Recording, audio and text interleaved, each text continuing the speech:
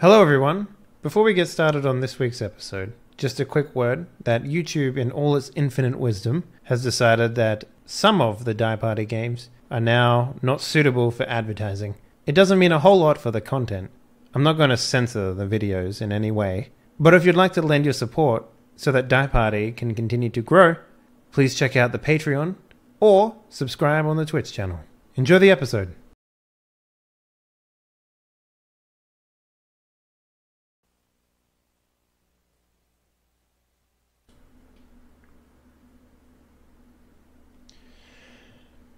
Hello everyone, welcome back to another episode of Die Party LA at Night, a weekly Vampire the Masquerade role-playing game.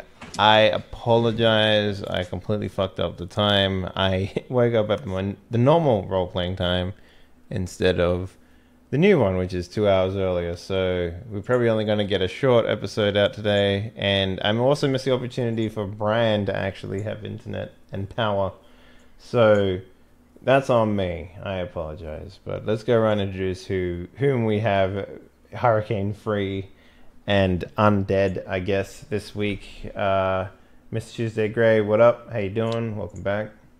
Thank you. I am undead, and I play an undead character whose name is Lavin, and she's a former club kid, and she actually has a club of her own now that at some point we'll go refocus on and watch it change ownership basically and change identities.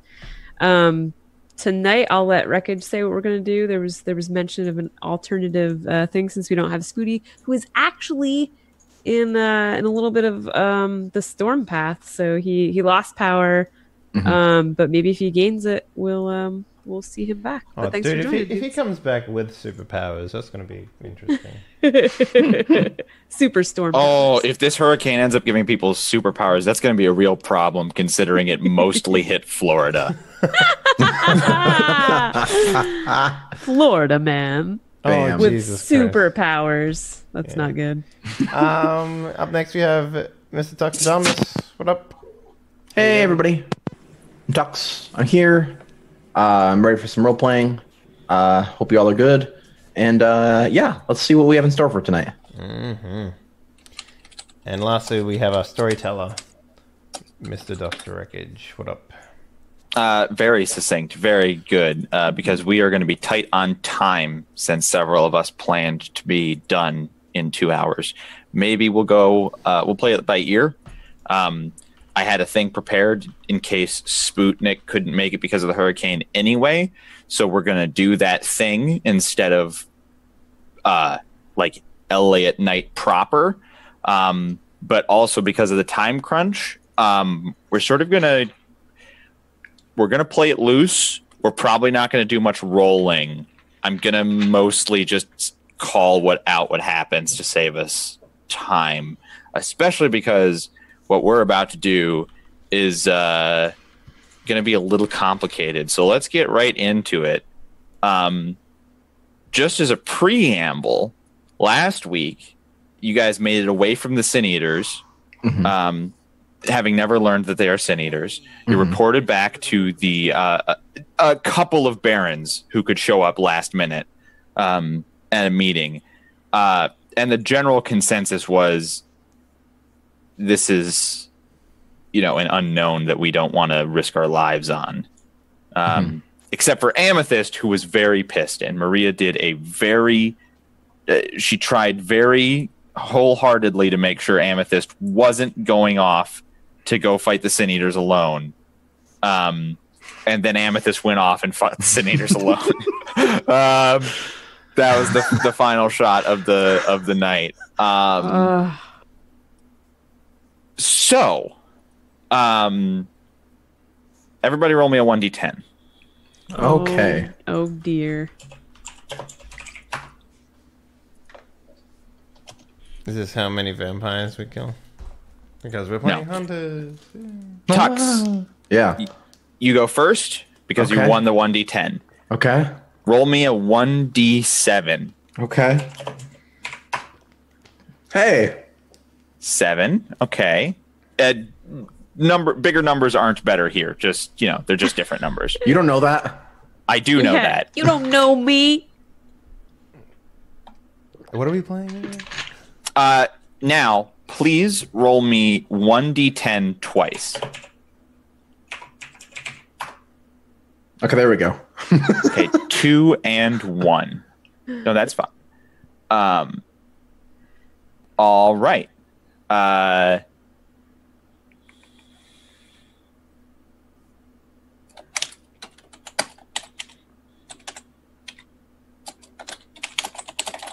Let's see what happens to little old me. Yep. Now I need Dave, who came in second, to roll a 7, a 1d7. 3. And now I need you to roll 1d10 twice.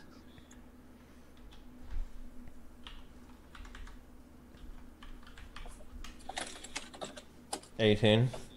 10 and 8. It's not the total that matters here. It's the girth, I understand.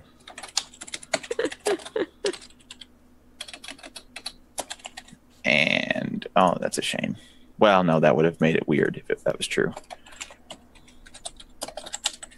Okay, and finally, Tuesday, I need you to roll a 1d7.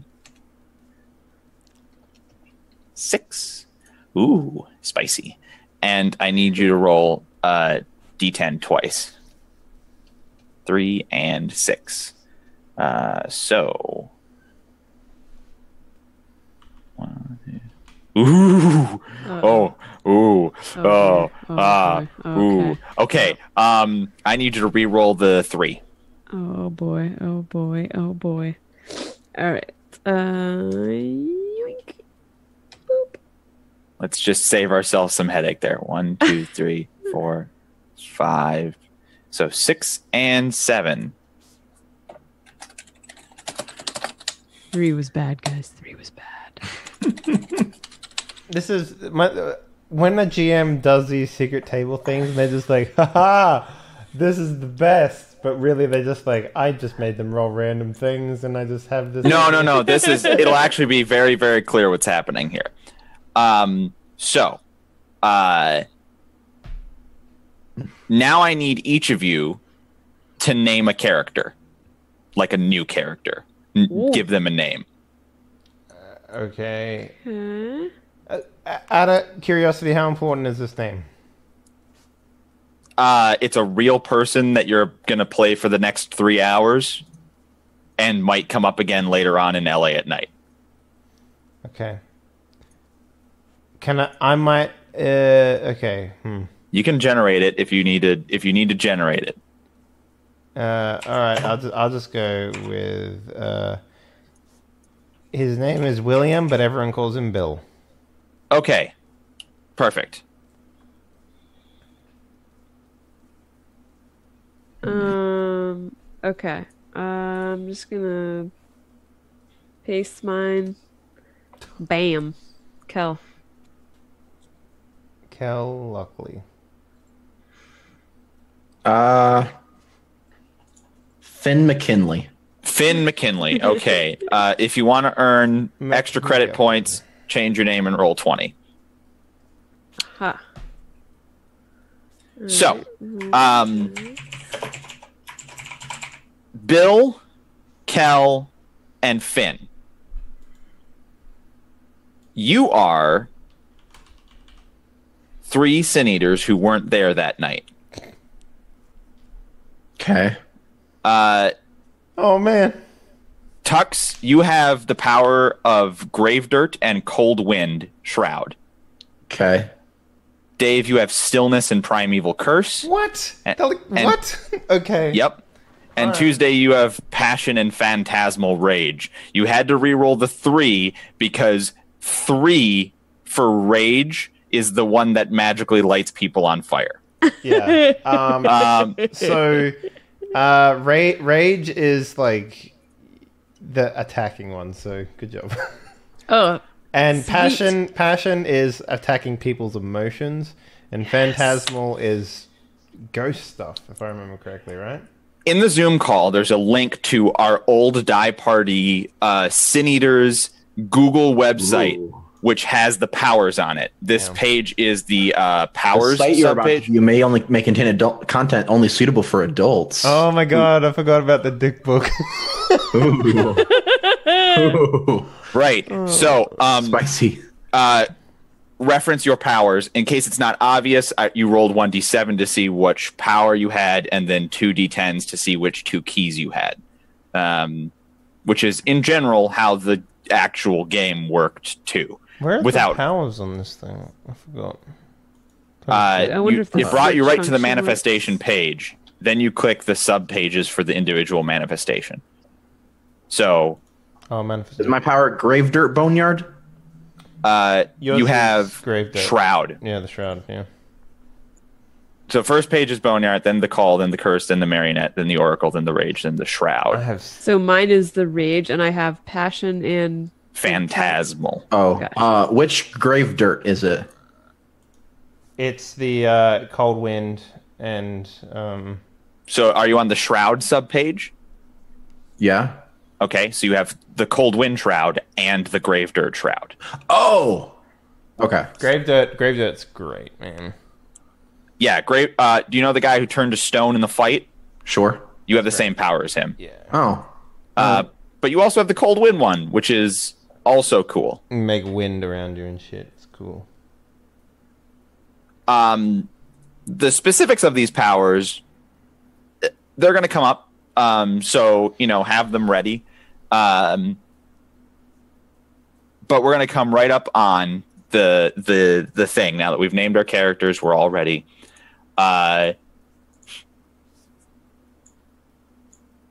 Bill, Kel, and Finn. Last night, completely unexpectedly, some vampires invaded your territory. Those assholes. You don't know the specifics, except for 6 of you lost a life. Well, might as well complete the set. Packed everyone? One of whom could ill afford to lose a life and may not wake up again. For the benefit of Tux and Tuesday, who haven't played Sin Eaters before, Sin Eaters have X number of lives. Mm-hmm. And when they die, they are shrouded in ectoplasm, basically. And the ectoplasm heals their body and they wake up hours or days later. Okay. If you run out of lives, you may not wake up. You may actually achieve real death. You also will die naturally of old age, which is shitty. So can't just play it safe and play to the end of the game, Also, so to speak. isn't like it? There's no like tangible number on it, but like it's mostly when you die too many times, you lose. You start to desync with your Geist. You do sync with your Geist, yeah. Speaking of Geists, the 3 of you, not to get into too much detail, each have a ghost that follows you around like a shadow. I know what mine is already. Tell us. So my power is the power of hexing people. So I want to go with an old cauldron witch. All right, so Bill is always followed around by like a almost stereotypical witch who stirs a cauldron and that sort of thing. So because we're short on time, I'm not going to put you guys on the spot to tell me what your Geists look like. If in the course of the night you have your inspiration and want to tell me what your ghost looks like, Tux? Mine is a silent movie actor who is animated as if they were in a silent movie. And whenever they talk, a small box appears behind them and says what they are saying. That's so good! That's so good for a Sin Eater Geist! You didn't even know you were going to do this! That's perfect. So that's Right. That's what you. Maybe I didn't post that correctly. Let me just see if I can. You super didn't. Okay. Are you going to post the big art? Yep. So if you want to get a basic idea of what a Geist will sort of look like, take a look at that picture here. This is from the Sin Eater crew that we had, and what their Geist sort of look like, leaning over their shoulders and stuff like that. Cool. Yeah, so you had an excellent one without even knowing what they were. I'm very proud. Tuesday, as you were. Just take your time if you have an shot of inspiration during the night. How about just the floating head of David Bowie? Yeah, I mean that means That's you what I would have really want. that means you would have had to die like after David Bowie passed away. Well, Like, Geists, it just looks how like... Geists work are a little squiffy, but I would probably say no to that if this was Sin Eater's character creation and we were seriously doing Sin Eaters. But in this, it's the severed floating head of David Bowie. Yeah. I'm going to say instead of like blood dripping out of his neck hole, it's like 80s star matter. Yeah, absolutely. You know, like just like, so yeah. And all he says is lines from his songs. Like he can't actually talk properly. Right. He's just in. Of course. Last night, apparently a whole cadre of vampires invaded your territory, and that's a very big deal because you are a crew of Sin Eaters. You're actually a conspiracy of Sin Eaters because there's more than 20 of you. And your conspiracy of Sin Eaters has lived in Inglewood, since Native American times. This graveyard is a sacred burial site. No. It goes beyond culture and like individuals who are buried. What's really important is this incredibly sacred cenote that's underneath the burial site that the vampires literally ran through with their muddy, shitty, evil vampire crap and got blood in it and all sorts of shit. The only job of your conspiracy of Sin Eaters is to protect this sacred land. In exchange, you get incredible Sin Eater powers. And your conspiracy has been going for, like I said, generations. It has always acclimated as things change because the only thing that's important is to keep mortals and other supernaturals out of this sacred space. And last night, somehow, there was a catastrophic failure of that duty. Oh, we fucked them up hard then. Maybe they should put up a sign. Oh, man. There was no sign. There was no sign. Pretty sure there was a golden retriever in here as well that managed to walk through what we were protecting. Maybe You he don't- even peed in there. In the water. There is an old, you've seen it as the other characters, facility designed to guard this sacred cenote. And it's been modernized over time. Every once in a while, a group of Sin Eaters gets a kick and decides to build it up. But it's never had housing for the full group. So people sort of take turns living here as a rotation, to staff it. And when there is an incursion by a supernatural, or say maybe, the city hall or something is like, we're going to tear down Inglewood Cemetery and Park or something, like, then there's a call to arms. Like, now is the time to actually do work in defending this place. And you've all received the summons, which no cell phones yet, but you can get literal ghost ravens delivering you ghost messages that say the details of what happened and come in tonight. Like, we have had this serious breach. Hold up, my ghost page is going off. So preamble me a little bit. I mean, you don't have to go too deep into your own brief one-shot characters, but like, what were you doing with your, like, because Sin Eaters, importantly, still live the lives of mortals. Mm-hmm. They still have a job. usually they still have some means of paying for themselves because they still need to eat and clothe and do all the normal things that vampires don't have to do anymore, or that like werewolves don't have to do anymore. So sin eaters are the one supernatural that maintains the facade of a normal life. So tell me about what you were off doing that you've been recalled from. Were you just taking a brief stay at your apartment, or do you have this thing that you are into? Basically, I work for the RSPCA, and this is a very recent job for Bill.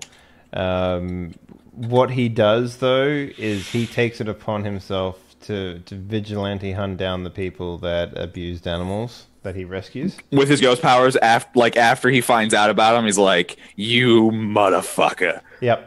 So you're like Daredevil, but for puppies. So, it depends on what they did. Like if they abandon the dog or whatever, then he'll give them a minor curse. Eternally, like a fucking, like, people will just no longer recognize him or pay attention to him. Like the stillness hex is fucking disgusting, can I just say? Like, literally, you hex someone and they, depending on how long you fucking torment them for, but, like, they basically just become completely uninteresting to everyone else in the entire world. Like, no one pays attention to them, no one notices them anymore. Like, they could walk through an entire crowd and people could bump into them and they wouldn't notice them. Like, that, they would just become, like, they just fall out of the world, basically. And the ultimate level of the stillness curse is they lose the ability to communicate in any meaningful way. Yeah. Like, you shadow ban them? Yeah. You shadow ban them from reality. They can't speak, they can't write or draw, they can't do like Morse code. They lose the ability to communicate. And if the animal was abused, I generally they generally made a grisly end by, pests and birds and stuff like that. Like, generally, I'll summon a legion of rats on them to chew on their feet at night and that sort of stuff, and give their life fucking hell through the course of animal, abuse on them. So, like, I'm a very vindictive, vengeful motherfucker, I guess. So, you have the curse power. Yeah. It writes itself. So yeah, you coming in from working at the CPA, RSPCA, like RSPCA. It's a long or whatever acronym. they call it in America. So it is the exact same. The thing. ASPCA, right? okay, Oh, is it? The I've ASPCA? always heard it with an R. So maybe I'm just hearing about the European one. It doesn't matter. He's just finished working for the Society for the Protection of the Cruelty of the Animal. No, the Society of Protecting Animals from Cruelty, not protecting the ability to perform cruelty on animals. Oh my god. All right, good. So it stands for figured out the Royal riddle. Society of Prevention of Cruelty to Animals. Right. So there is an ASPCA. Got it. It's the American one. So you're coming in from that. Basically, you know exactly what the deal is. Show up tonight at the mausoleum. Like, there's going to be a huge meeting, probably a seance. And this is the plan going forward. This is our response. Like, this is what there may be like a purifying ceremony. There may be a very extensive purifying ceremony, like something that takes months or years. But like, it's time to get to work, boots on the ground. This is why you have your power, is to protect this. God, my curse powers are the literal worst against vampires. I guess I could stillness curse them forever, maybe, and their undeath are just completely ignored by everyone. I mean, stillness curse coupled with being immortal is pretty fucked up. Like, yeah, I guess that is, yeah. I wouldn't even live long enough to see how effective that curse is. But also, Primeval Curse can summon animals to fight them, so it's not that bad. Yeah. Like, it'll be a thing. How many sin eaters do you think we would realistically? Okay. Fox. It's like, yeah. Tell me about Finn. What was he off doing? Finn is a jazz singer. Nice. Off doing jazz singing in various jazz singing clubs around LA. All right. Yeah. And has received the call and now must miss a show. Tux, this is relevant. Okay. As a performer in nightclubs in LA and as a sin eater, you see vampires come in all the time and you can see them immediately because in a crowd of people that are alive, somebody walks in that you know is a corpse. Yep. So that's a power of sin eaters. So vampires come in all the time. In fact, you've worked in clubs that you're quite certain are owned by vampires. Probably a majority of them would be owned by vampires, right? So, well, you know, it's Anarch territory, so not everything is owned by vampires. Some things are. Mostly they just come in and have a good time, and because you're paying attention to them, you see them feed. So you know that they are at least somewhat like Hollywood vampires. That is to say, they drink blood. So you know a little bit about them. But now it's time to come into the mausoleum because, hey, those vampire things, apparently a whole cadre broke in to Inglewood. It's the technical term. Yeah. At least if you guys think is the technical term of a group of vampires. I love the idea of a bunch of us just standing around pretending we know everything and just using the wrong words and just saying completely wrong things. That may be the bit that I'm going for tonight. Thank you. As far as I know, they can only feed out of necks. So as long as you cover your neck, you're fine. Kel.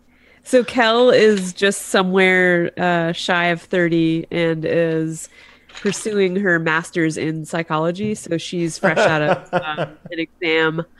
And this ties in a little bit with her passion skill. So she's kind of just uses... Passion is to force people into things. So I really love the idea that you're like a... And how does that make you feel? Dig into their memories. Angry. You just like use that. angry. Of course, it makes you feel angry. You just make all of your patients feel the desire to get better. Yeah, that's right. It's like, you know, when I came, I wasn't so like my wife made me come, but I really want to quit smoking now. It's like, I want to do this. Yeah, it's like I just don't even know why. It's like you're so good, doctor. But then the second he leaves, he's like, I don't actually really want to quit. I guess I have to talk to her again. I have to schedule another appointment. I better go back there and pay her another $100. Yeah, great. If only they knew that there was a severed, screaming David Bowie head sprinkling stardust in the background the whole time in the meeting, they'd probably not be as keen. Yeah. Yeah. So,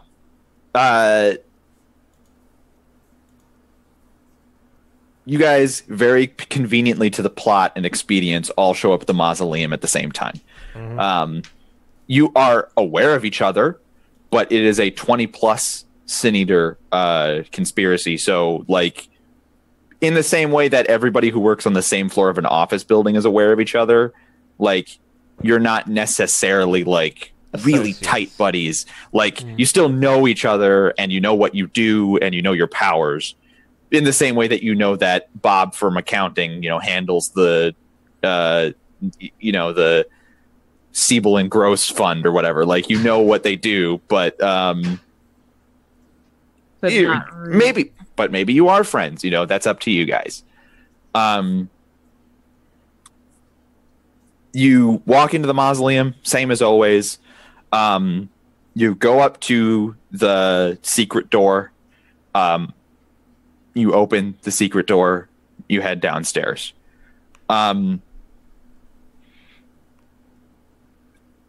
You recognize, because it's clear as day, that several wards have been put into place, which, for the sake of, expedience, they're like magical landmines. They are complicated and don't last very long. So this is definitely like a temporary measure. They're not always in place.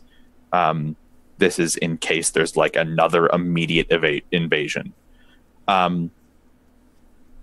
The first notable thing is that as you come into the sort of rec room, there's just blood everywhere. Riley, who is sort of the sheepish, scaredy cat who happens to also be able to disappear, has sort of like a 1950s gown, rubber gloves, sponge, and bucket, and he's like sitting there scrubbing on a spot of blood that it's not coming out. Like he's got a couple of cleaners around, like a vinegar or something and like a bleach, and it's not coming out. Several of the walls are just stone, and blood on stone is, it's porous. It gets in there. Hey, try baking soda. Oh yeah, sure thing. Bill, thanks a lot. Yeah, no worries. Man, they really did a number on this fucking place, didn't they?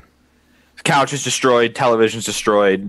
The barbells for the little weight set that somebody has out are like 90 degrees. Like there's fist holes in the walls, claw marks on the walls. Go fucking Damien, god damn. Yeah, the fight progressed quite chaotically after we left the scene. It went up an entire flight of stairs. Like, well, a ramp, but yes. So the meeting is in the seance chamber, which is one level down. So you go downstairs, you find the big stone slab has been destroyed. You know that the vampires, because you got a message that sort of outlined what occurred, you know that the vampires broke down the iron door to sort of begin the fight. But the iron door is intact and in place when you get down there. This is not the seance chamber, however. The seance chamber is a chamber off of this room that can only be opened with sinister magic, essentially. So you go up to a wall that has a conspicuous dagger gouge in it with blood, and you do the proper, rite. And the stone of the wall, let's not mince words here. It does exactly what Diagon Alley does in Harry Potter. Like just disassembles itself and opens up into this seance chamber. The seance chamber is a high ceiling cave with stalactites and a lot of Native American carvings, like very richly and detailed. There's not a surface in here that doesn't have some sort of you hesitate to say hieroglyphs because I think that's technically only Egyptian, but it has all these glyphs, and pictures of animals and etc. In the center of this room is a ring of candles.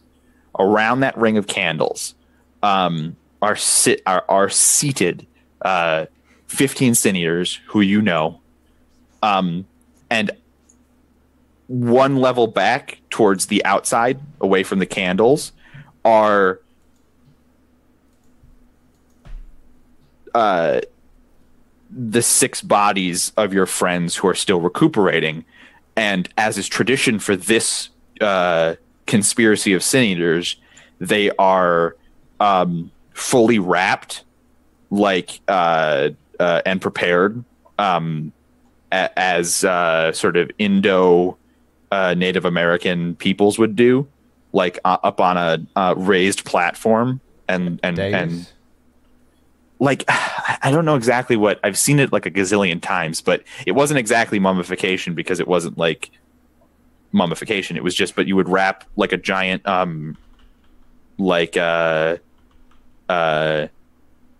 you'd make a big cylinder out of wrappings basically, and then you'd also put them up on a sort of a straw bed.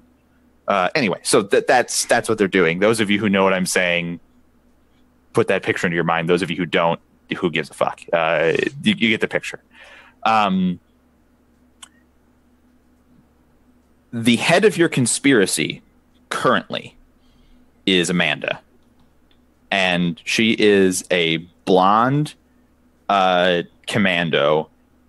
She's ex-United States military. She quit the military because in World of Darkness and in the 80s when she served, there was insufficient combat roles for women. So she's a real hard ass who quit the military because she wasn't getting enough action. She got mixed up in some stuff because of her, lust for combat. She died. She came back as a sin eater. She joined the conspiracy, and she was proven to be a competent leader and shot through the ranks. Does she have boneyard? No. Really? Yet she does steak stuff. Oh, okay. She's a ceremoniist. Really? She makes her specialty is knowing. Like she really hit the books, so to speak, when she became a sin eater. Every sin eater has manifestations. She technically has some marionette and oracle, but she focuses entirely on sin eater ceremonies. Which marionette would actually be the right one. But, yeah. She doesn't use marionette for the stakes. Okay. The stakes are 100% just a ceremony.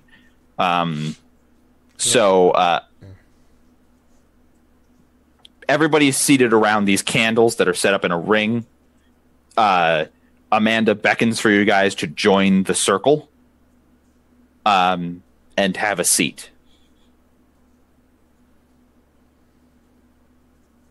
Yep, I just follow orders.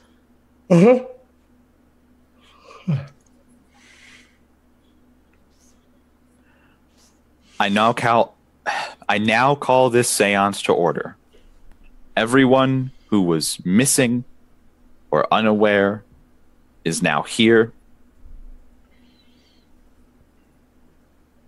You've all received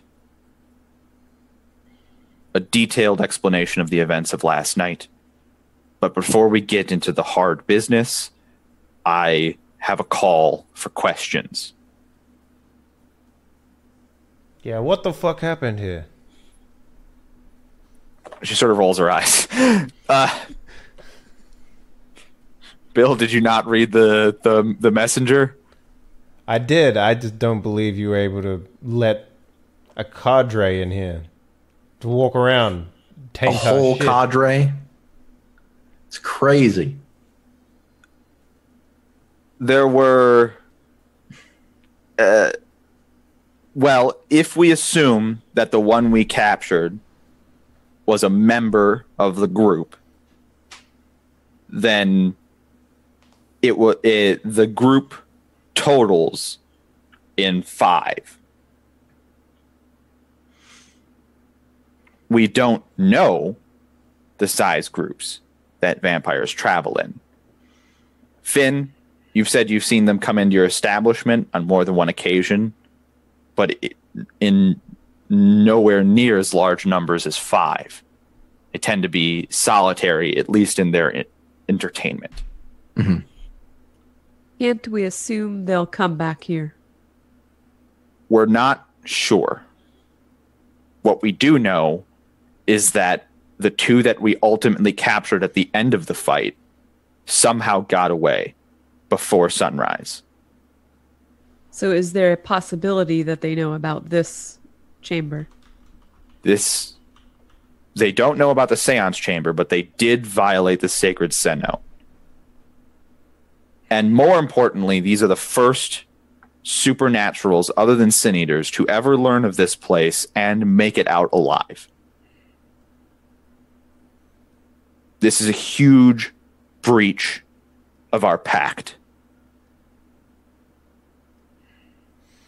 That said, we're waiting on a report to see how severe the situation is. One of the vampires was tagged during the fight, and we've had a spectral spy following them around for the evening. We'll soon know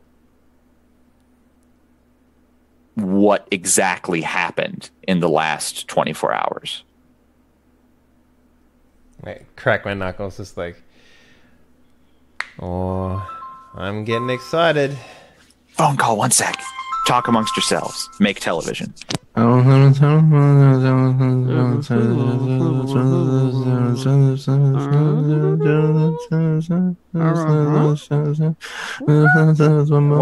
Okay. You guys clearly don't know how to play Sims. It's alright.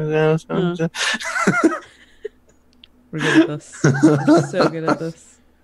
So, when was the last time you guys ate? 2 hours ago. I don't mean food. I mean, when was the last time you had some plasm? I'm having plasm right now. Oh dear. Oh dear. Where do sin eaters get their plasm? So, sin eaters eat ghosts, or they go Holy to shit. a haunted house equivalent, and Yeah. they basically take it from the walls. Wow. That's pretty cool. So, there probably is a place here inside of the hideout that does it, because most sin eater hideouts are actually in haunted places. Okay. But some sin eaters go out of their ways to, find ghosts to consume. And in a lot of cases, you can either help ghosts pass on, like some sort of fucking supernatural helper, or you can just eat them. Wow. Yeah. Right. So, I assume nothing of interest happened while I was gone. We're just course talking not. about eating plasm. So.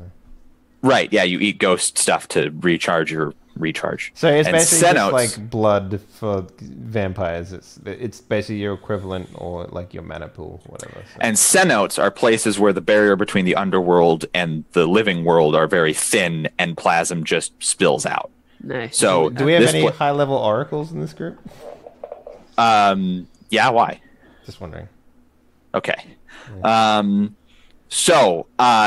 She mentioned that there's a spectral spy on one of the vampires, and that you're going to get an update.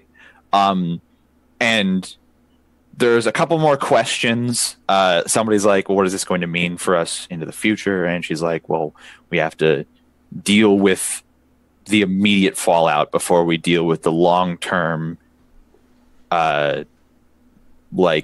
ramifications on our pact, before we deal with cleansing the place and making things right. We have to make sure there isn't going to be another violation.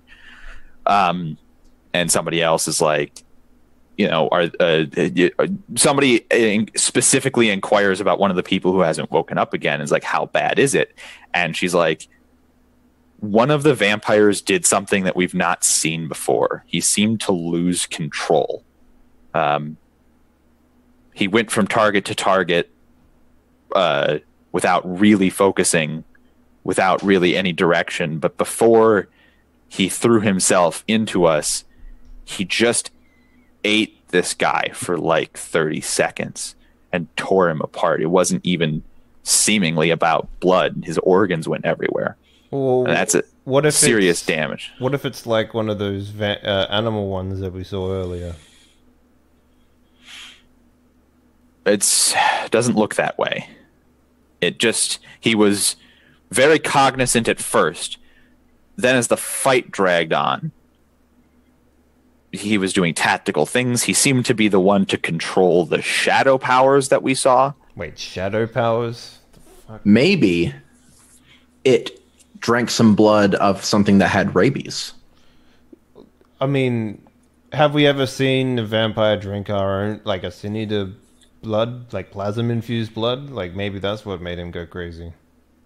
That's a possibility. The timeline adds up. He fed. Well, he either went crazy and started feeding, or he fed and then went crazy. So that's a possibility, Bill.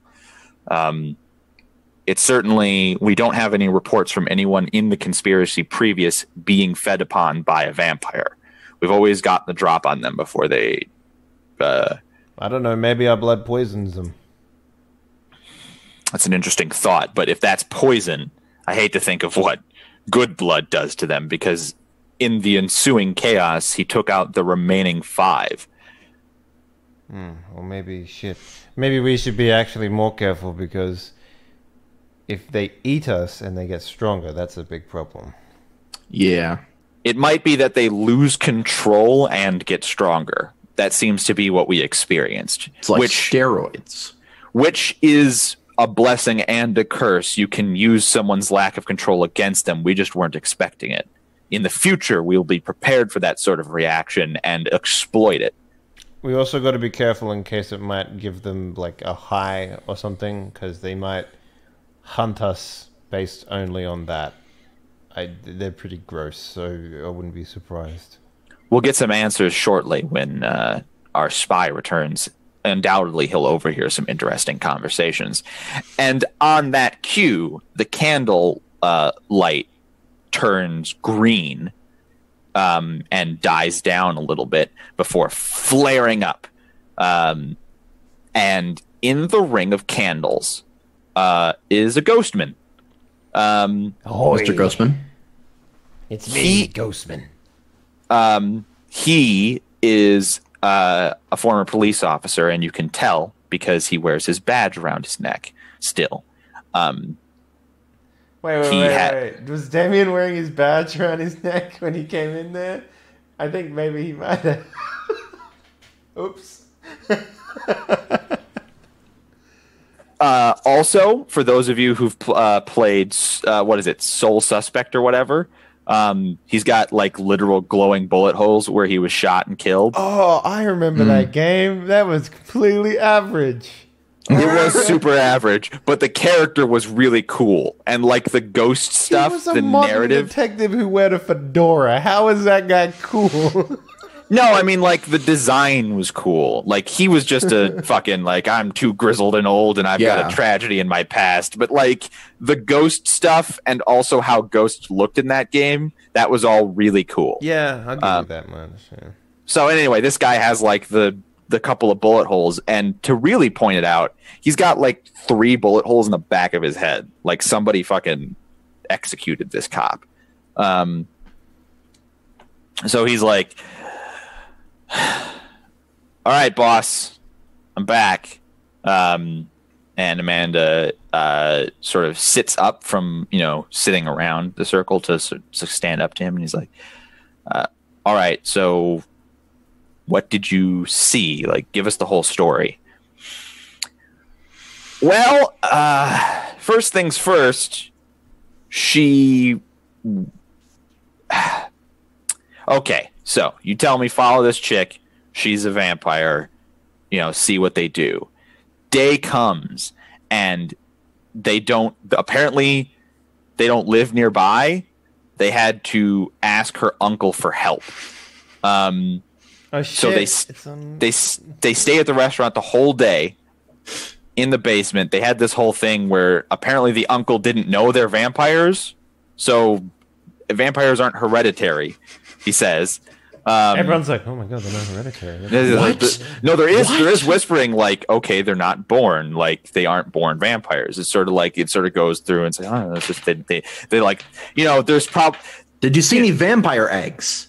There was some speculation that maybe it's like a familial thing, right? Like you get inducted into the vampire family once you're 20 or something. You get turned versions of the stonecutters. And just you get like a signet ring and everything. Yeah, no, that's what people were thinking. So it's like he's like, so they're not. That's not how that works. Her actual blood relative didn't know she was a vampire. And also there was a conversation that suggested that she hasn't been a vampire very long. He was like, where have you been the last 3 weeks? You used to be doing this whole thing and having a life. And now she wasn't. Okay, so like there's some murmuring, and that's like some really interesting information. She's Are you telling me they get born really strong? Shit! Amanda puts up a hand to be like, to silence the side Quiet, chat. Brett. We all think like, what you're saying, okay? Okay. More importantly, what happened like this evening? What you're here earlier than we expected, so you must have learned something. He's like, so they sleep all day. Great gig, by the way, watching a bunch of corpses in a room bleed. They wake up. They don't even hang around long enough to lick their wounds before they head back into central LA. They meet in this fucking warehouse, and it's all like, look how edgy and secret we are. Whatever, those fuckers. And there's like this fucking Braveheart-looking motherfucker, and these two other, like, they're wearing leather and a fucking gimp suit, and then this, like, sexy Hispanic guy shows up, and he's all like, El Drinte or something. I don't fucking know. And then all the people from the fight come in, and one of them, who, like, this crazy guy, he tells the whole story exactly as it happened, as if he was watching but not participating. And there's some murmurs. It's like, and like specifically, someone's like, "Do they have like oracle powers? Can they see things?" So the man, that flute in this graveyard's going nuts.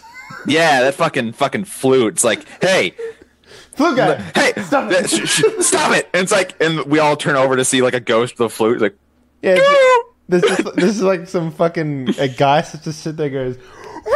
Every couple of seconds. God, that would be the worst fucking Geist, can I just say? That would literally be the worst Geist. Oh my god. So what the fuck is wrong with me?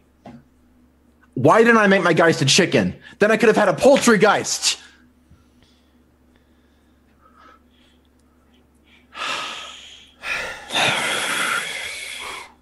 Damn. I mean, the worst thing isn't even the pun. The worst thing is that you didn't actually get to make it. I know! What the fuck is wrong with me? This is serious. God. By the way, having seen the first 5 minutes of that movie and then hating my life for a couple months afterwards, I gotta say, don't do it. Yeah. Bad movie. Ban him? Alright, Tux or dumb is... No, the movie. Tux is fine. So then he's like, all right. So here's the upshot of the actual meeting. They don't know fuck all about us. They don't even know that you guys are called Sin Eaters. They called us wizards. And there's a couple people who fucking laugh. Like, fucking idiots.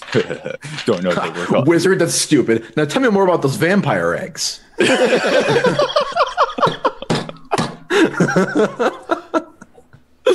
Right. Yeah, so, was this their hive, their nest where they lay them? Was just like, did they have people strung up with vampires bursting out of their chests? I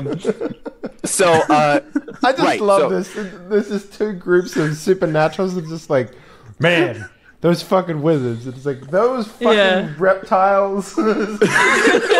No idea about the other.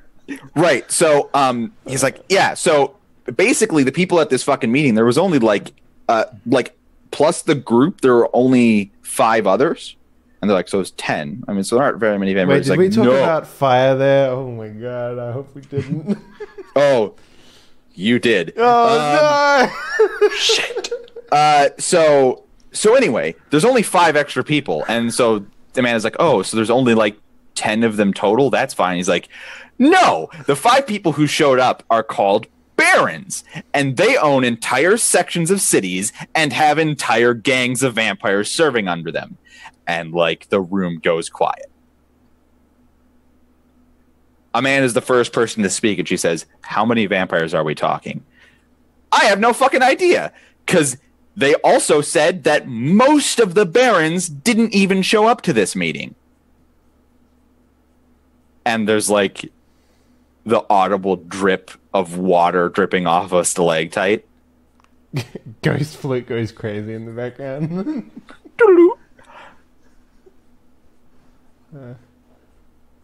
Jerome is one of the first people to speak up, and he says, they fucking outnumber us. What gave that away? Was it your math? It's like, shut up, asshole. We didn't know that. We always thought we had numbers.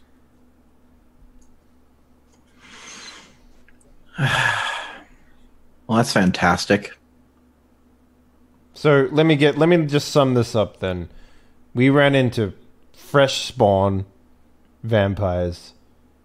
They did a complete fucking number on us. They walked in here like it wasn't shit, like the fucking door was open or something. The door actually was left open, which is why Riley's on cleaning duty. Fucking Riley. Great.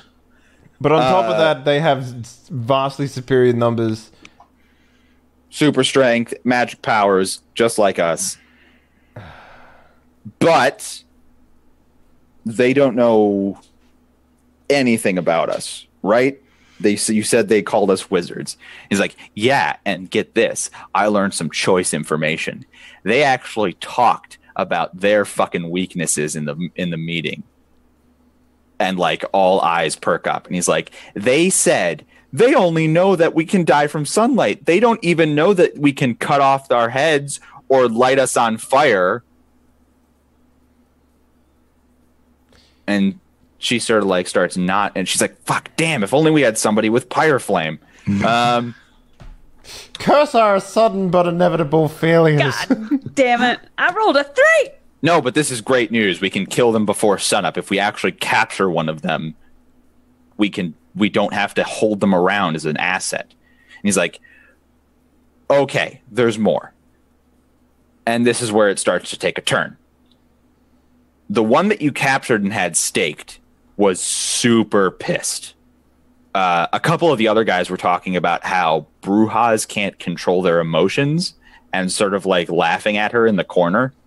And then she like destroyed the table and flipped everything and like almost killed one of them. So she's a Bruja and can't control her emotions. She wanted revenge. Sounds like my ex-wife.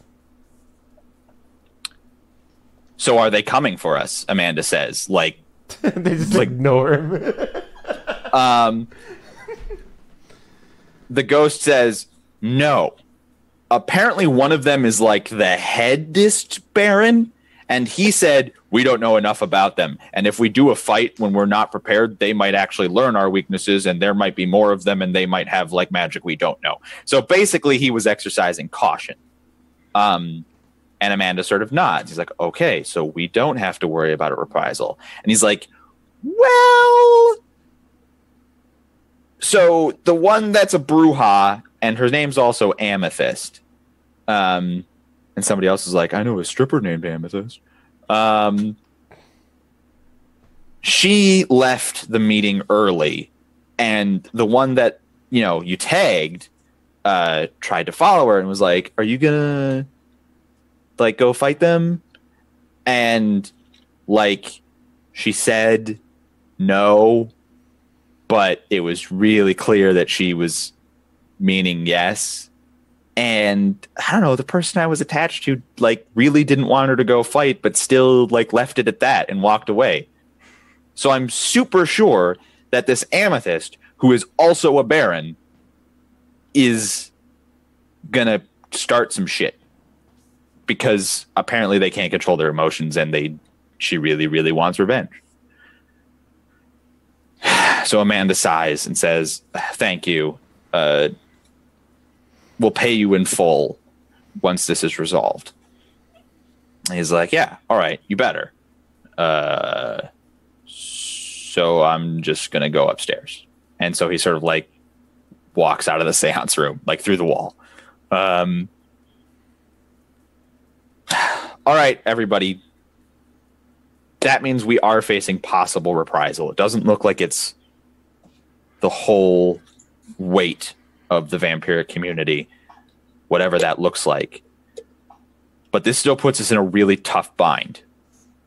If she attacks tonight and we succeed, that probably will inspire the leaders who were recalcitrant to attack us. If she attacks us and we fail to repel the attack, well, the consequences of that are obvious. We're between a rock and a hard place. I'm open to suggestions.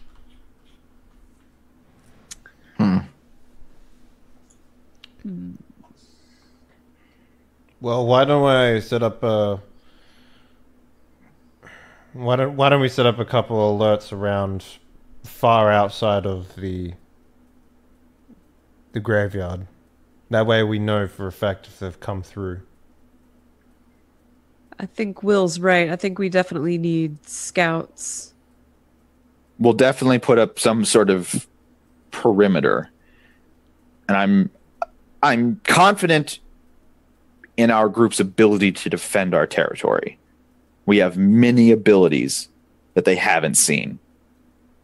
This place is designed for defense. They caught us with our pants around our ankles, and that obviously won't happen again. I'm much more concerned with the ramifications of our actions.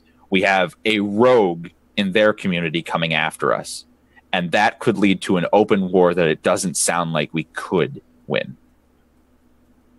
Well, we now have 2 more weapons at our disposal, and that is we know of 2 other ways to end their lives. So how can we use those? That is exciting news. I have contacts. I know of other Sin Eaters in other cities, some of whom have Pyre Flame. We can maybe pull some strings and bring them in, and that sounds like it would be very powerful against them. We absolutely should do that, and perhaps we need to get some machetes. We're all equipped with the same knives, and you all are. You all have been given, as part of your pact with this conspiracy, combat knives, which are like the big U.S. military ones. It's like it'll get you through ahead. Maybe not easily, maybe not in one fell swoop, but we're going to have to incapacitate these monsters to decapitate them anyway. So it's definitely serviceable. I'm going to be honest. I'm a tactician. I'm not a politician. I know how to fight this confrontation. I don't know what to do on the grander scale. If this turns into open war, it sounds like there are many more vampires than we know about. It's possible they could all rally at once. And I don't think against numbers like that, any amount of fire or preparation will protect us. Do we know wreckage about how long they live? Do you mean vampires? You don't know anything about that, no. Okay. The ghost did say that one of them looked like an ancient Scotsman, like a medieval Scotsman. So he could be dressing up like that way for fun, or he could be that old. Well, we do know about that woman's uncle.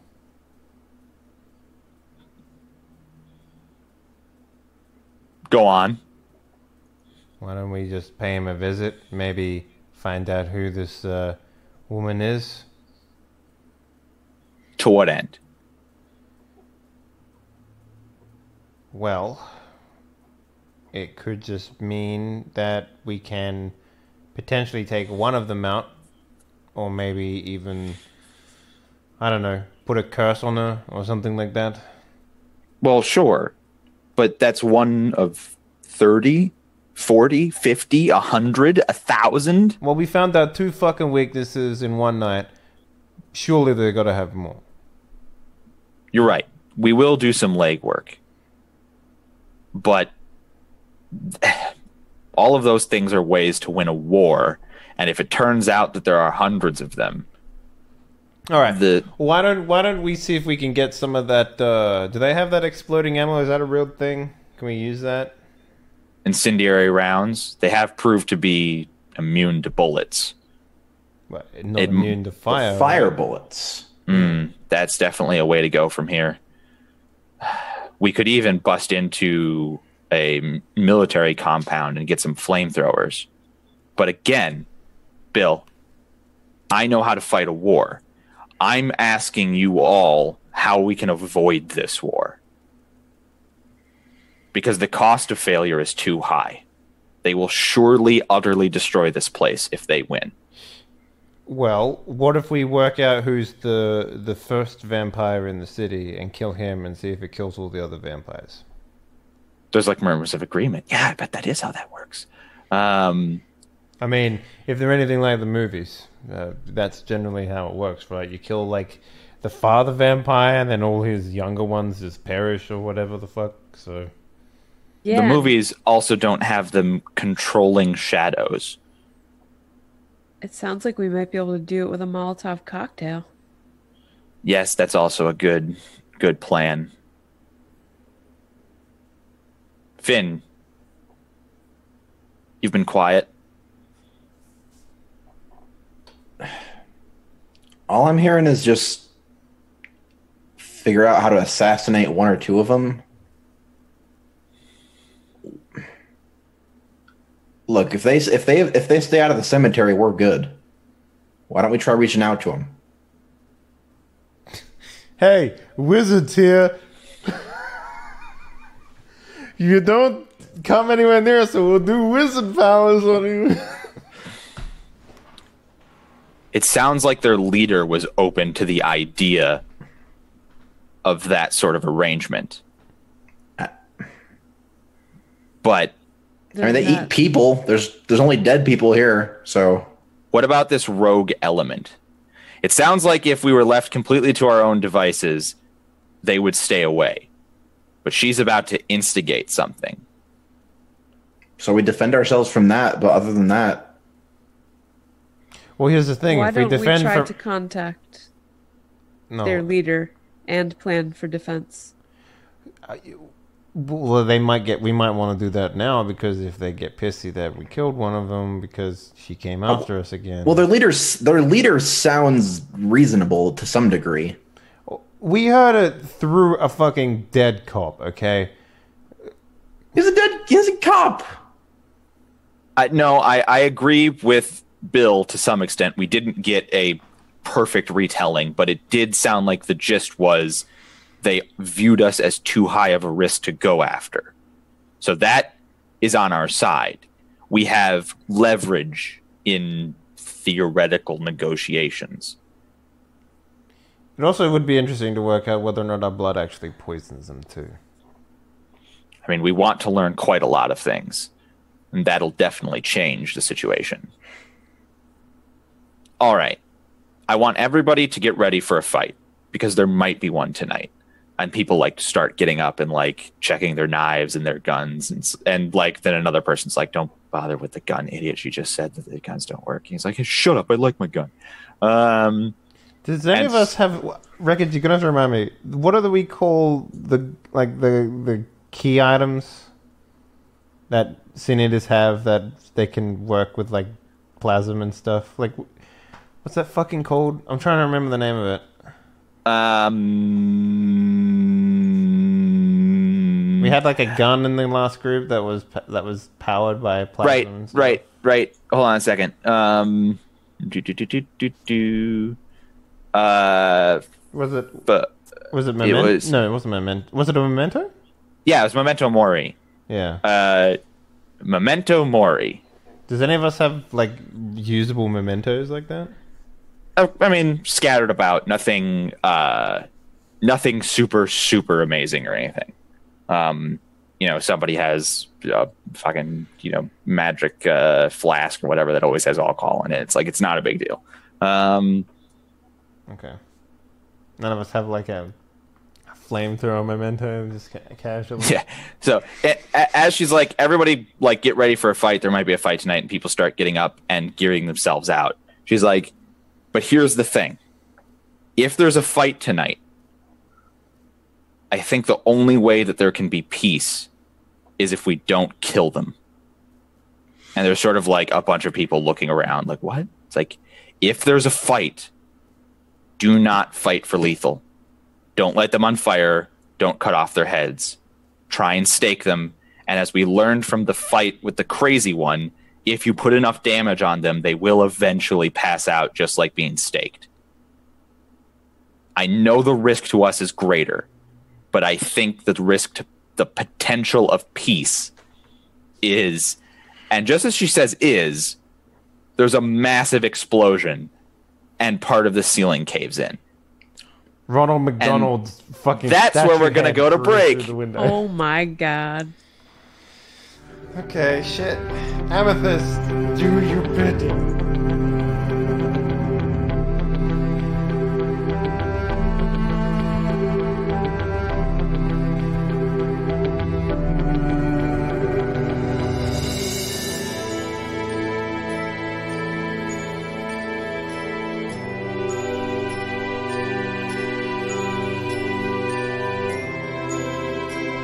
There's a massive explosion.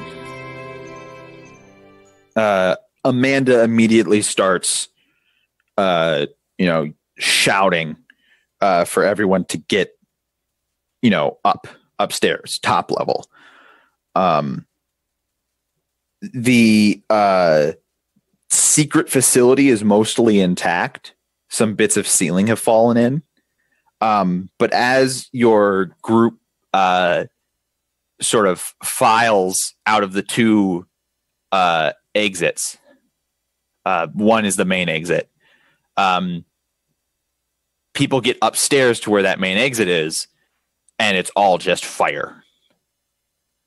So they have to turn around, and you all have to book it out of the secret grave exit. You'll recall from the time you were here. Yeah. And as you start filing out of the secret grave exit, you see that the mausoleum is just a pillar of fire.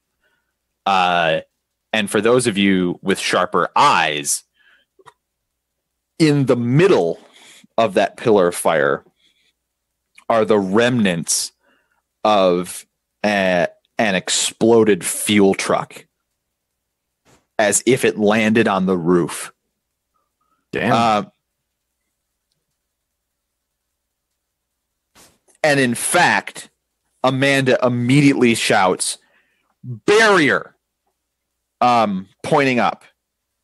And you see in the sky a fuel truck arcing into the graveyard, and it's got a big sash around it that's on fire.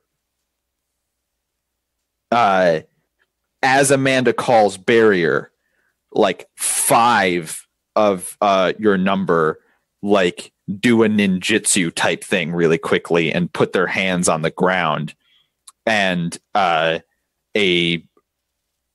your eyes, a shield of plasm goes up over the entire graveyard, and the fuel tanker hits the shield and explodes, and the whole shield is awash in flame. And for a moment, it's like almost pretty, because all of the fuel in the tanker is burning and exploding over this bubble that you're inside. So it's kind of like being inside of a fire. And it's also worth pointing out plasm's like a very light gray green. Right. So it's kind of like that's how would I describe it? Kind of like almost like plasm, like the like Ghostbusters stuff style. It's a little like that, except very see-through and. The Ghostbuster stuff was much more green. You know, this is mute green because it was a comedy, right? This is more like the gritty version of that. Yeah. as the flames lap over the shield flickers and disappears, and fire starts raining into the graveyard. And like that's going to be very super painful, except quite suddenly the dirt like makes a little concave over you guys as one of your friends uses his power to manipulate the earth around you. So the fire lands on that dirt and not on you guys. So now patches of the graveyard are on fire. There's been a big explosion. You guys are starting to fan out and look for the culprits. Amanda says, Finn, Bill, Kel. The north pylon of the barrier was destroyed in that last attack. I need you guys to go over there and repair it so we can get the barrier back up. Maybe we can avoid this fight entirely. And just as she says that, Jerome, the stone guy from the previous fight, just suddenly goes sailing into a gravestone and like cracks it with his own back. And standing where Jerome used to be standing is a person. They're wearing a full face welder's mask. And they have like a boiler plate over their chest.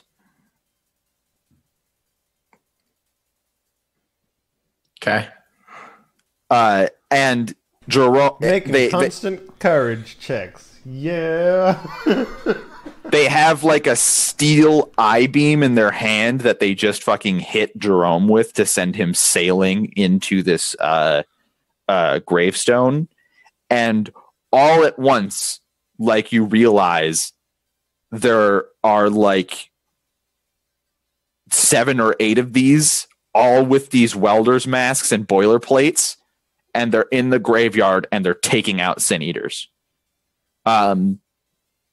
Now, originally, this was going to be a full combat scenario, but we're a little short for time, so we're going to forego dice and keep this encounter largely narrative. There might be a couple dice rolls. Okay. So we're also going to hand wave initiative here. All right. These strangely armored vampires are taking out Sin Eaters. You have orders from Amanda to get to the north pylon, which is just on the other side of the mausoleum that was taken out, and fix it. Each of you has the magic ability to repair that pylon, but you physically have to make it there. Yeah, we just sort of infuse plasma into it or whatever, and it goes back to life. Okay.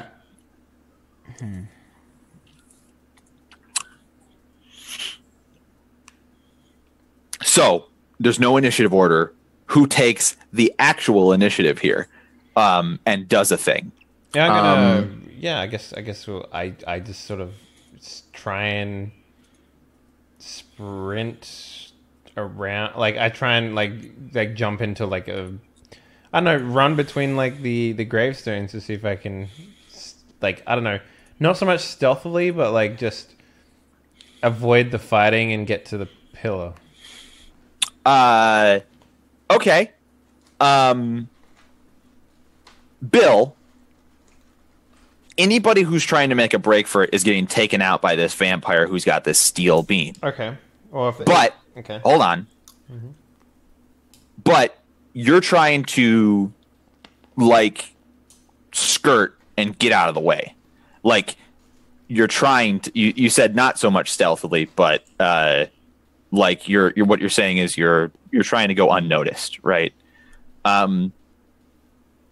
Sure. I mean, I'm not fully cognizant. I'm not fully aware. Cognizant. Thank you. You're a vigilante.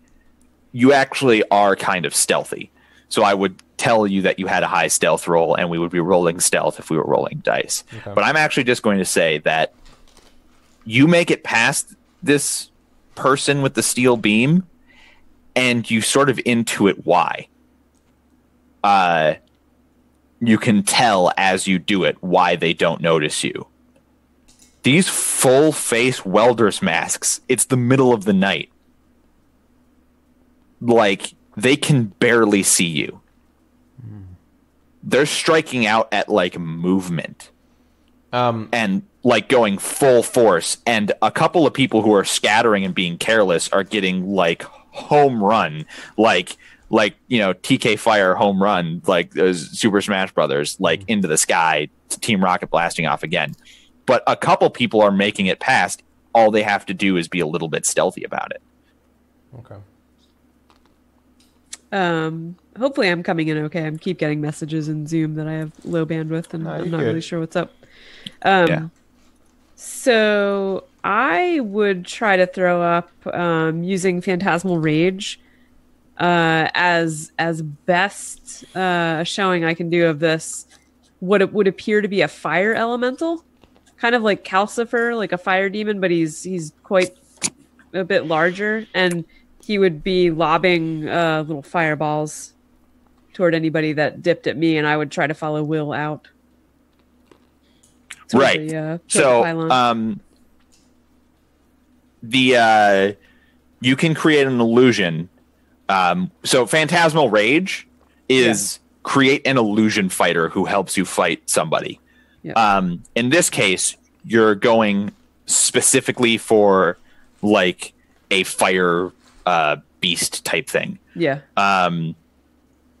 To try and because you've just learned just told us, that they are afraid of fire. Now it's also worth pointing out that large patches of this graveyard are on fire. Yeah.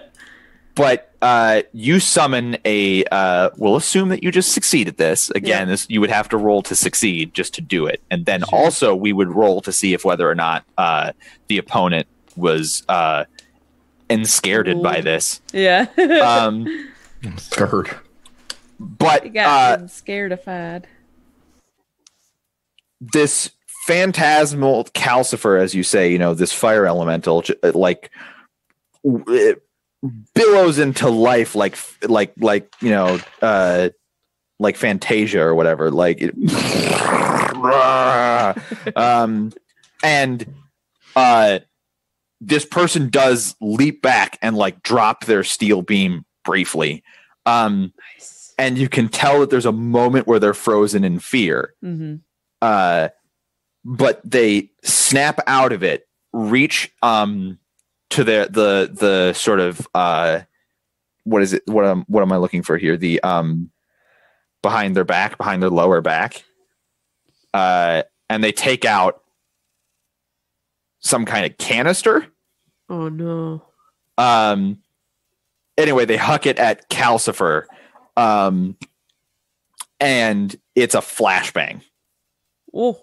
And it goes off and gets like, because you're all still very cluttered together, it gets like half a dozen of you guys. Oh, Jesus. And also disapparates your illusion because it's something that conflicts with the illusion. Illusions in World of Darkness all sort of work on the same rules. If anything would break the illusion, the illusion breaks. Sure.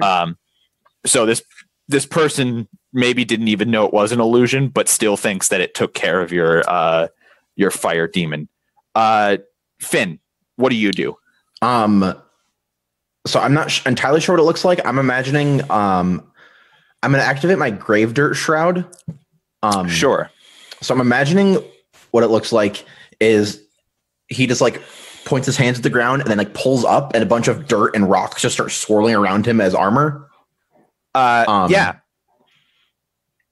So I'm not. I believe it gives me armor, and I'm immune to suffocation. If that means anything. I'm not sure how strong it is, but Amra is really good. I think I'm just gonna like try to book it through them because I have dirt armor. You're gonna Iron Man run through these fucking vampires with these dirt armor? With my dirt armor. Mm-hmm.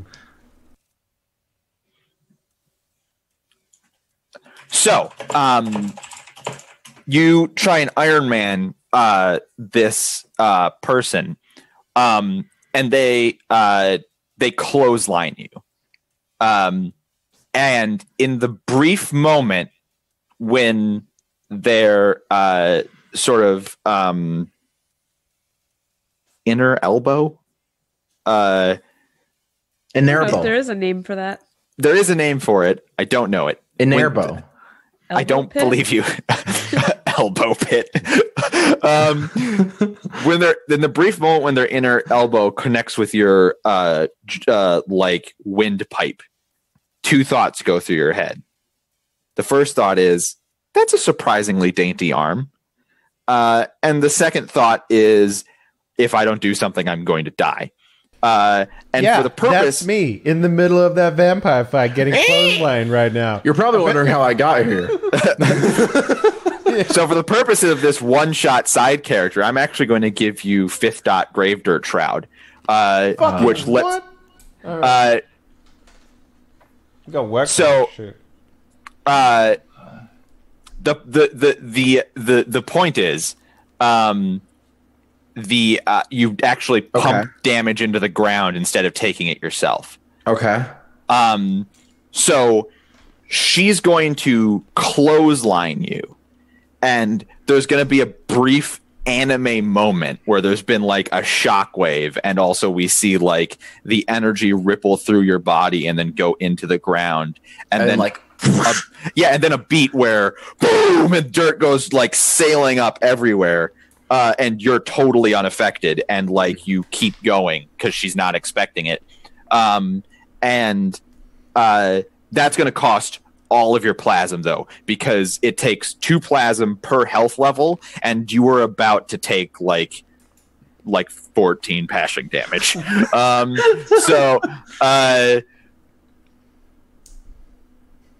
So you totally survive, and you get past her, but you're spent.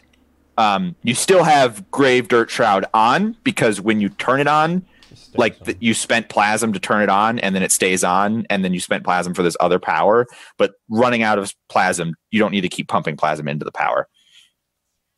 Now, if you had any masks, you could take plasma out of the mask, but I doubt you do. There are death masks scattered amongst this group, but yes, I totally was channeling Kill la Kill for that pause explosion.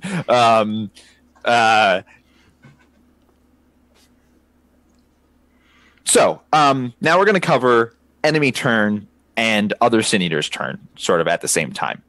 All of the enemies have this same getup. They don't all wield like steel eye beams, but a lot of them have brought that sort of thing. There are a couple people who seem to be preferring bladed weapons, and especially the ones who prefer bladed weapons are like winking in and out of existence, and also when they wink back into existence, like one of your friends is cut, stem to stern, and just bleeding everywhere. So there's a lot of powers that you don't actually know what are happening here. Obviously, super strength is one of them. Thank God there's no shadow powers, am I right? Bill, as you're running through the graveyard to try and get the fight's like starting to spread out, and it's clear that the strategy of the vampires is like they're all going to come out of this one exit. Like, let's contain them and don't let them spread out. So like there's one group that's cleaning up and another group that's trying to like stalk people trying to leave. And you're probably going to have to contend with one of those, but now it's time for the Sin Eater cavalry. The 5 Sin Eaters who helped put up the barrier have stopped. They're being protected by Amanda and another group of Sin Eaters, sort of warding the vampires at bay. and they've drawn a circle in the ground with some glyphs, and they start channeling plasm into it. The anime music starts to swell. All at once, a bunch of splits in the ground go shooting off in the graveyard, and it's like a crack in the earth that is like streaming plasm out, and the cracks go out into the graveyard, and anytime the crack like seeks out or runs into a tombstone that's an angel, it cracks up the angel. The angel walks off the tombstone and like pulls out like a stone sword. I bet you're all like, man, what's cooler, Sin Eaters or vampires? And then you're just like, man, I think fucking Sin Eaters are cooler.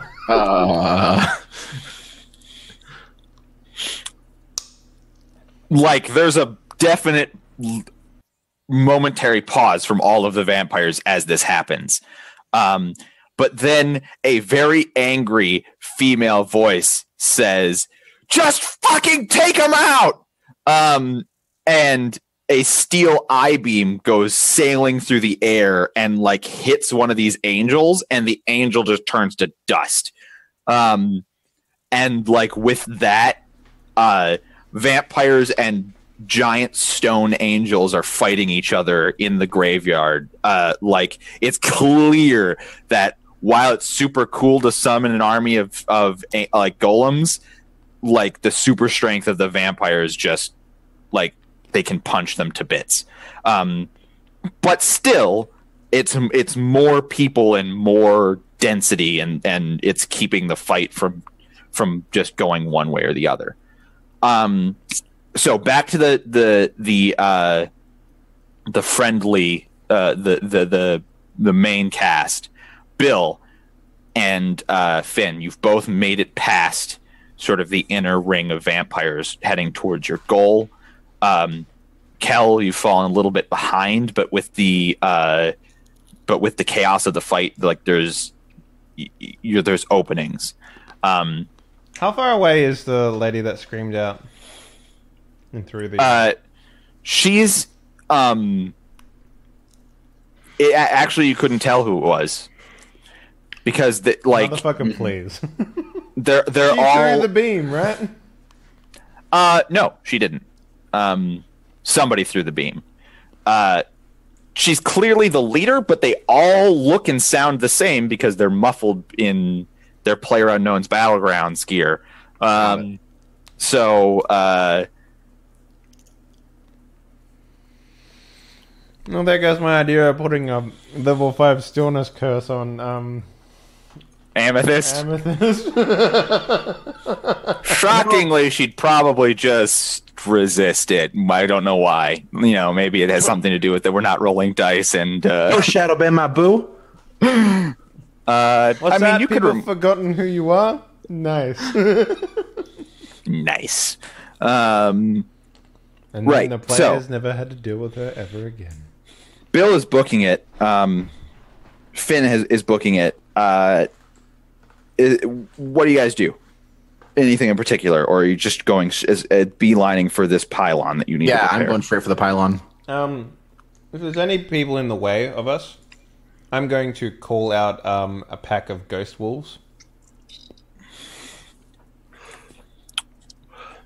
Now, I know you can call animals, but can you call ghost wolves? Yep. The Sin Eater conjures a stalking ghost in the... sorry, I'm reading Primeval, not... Wait, am I right, it's Primeval. I have Primeval, okay. Right, you have Primeval Curse.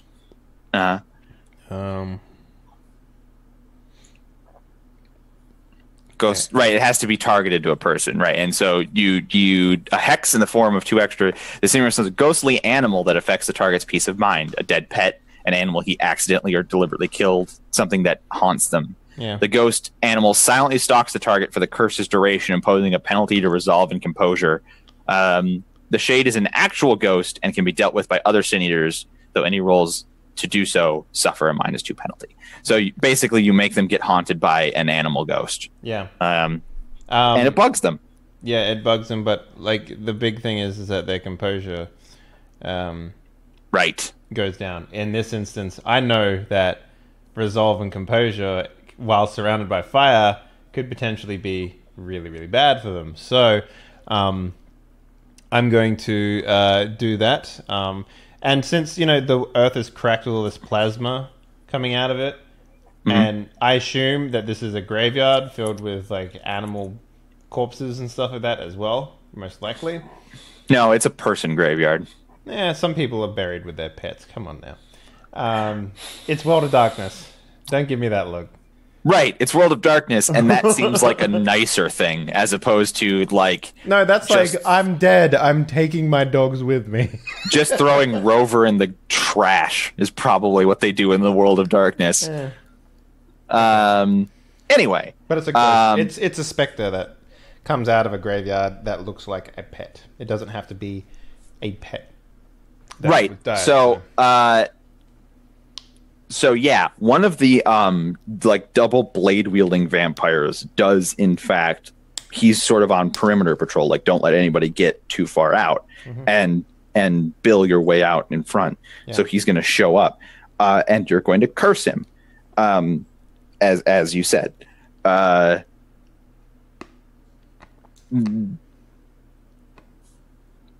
He's going to get cursed.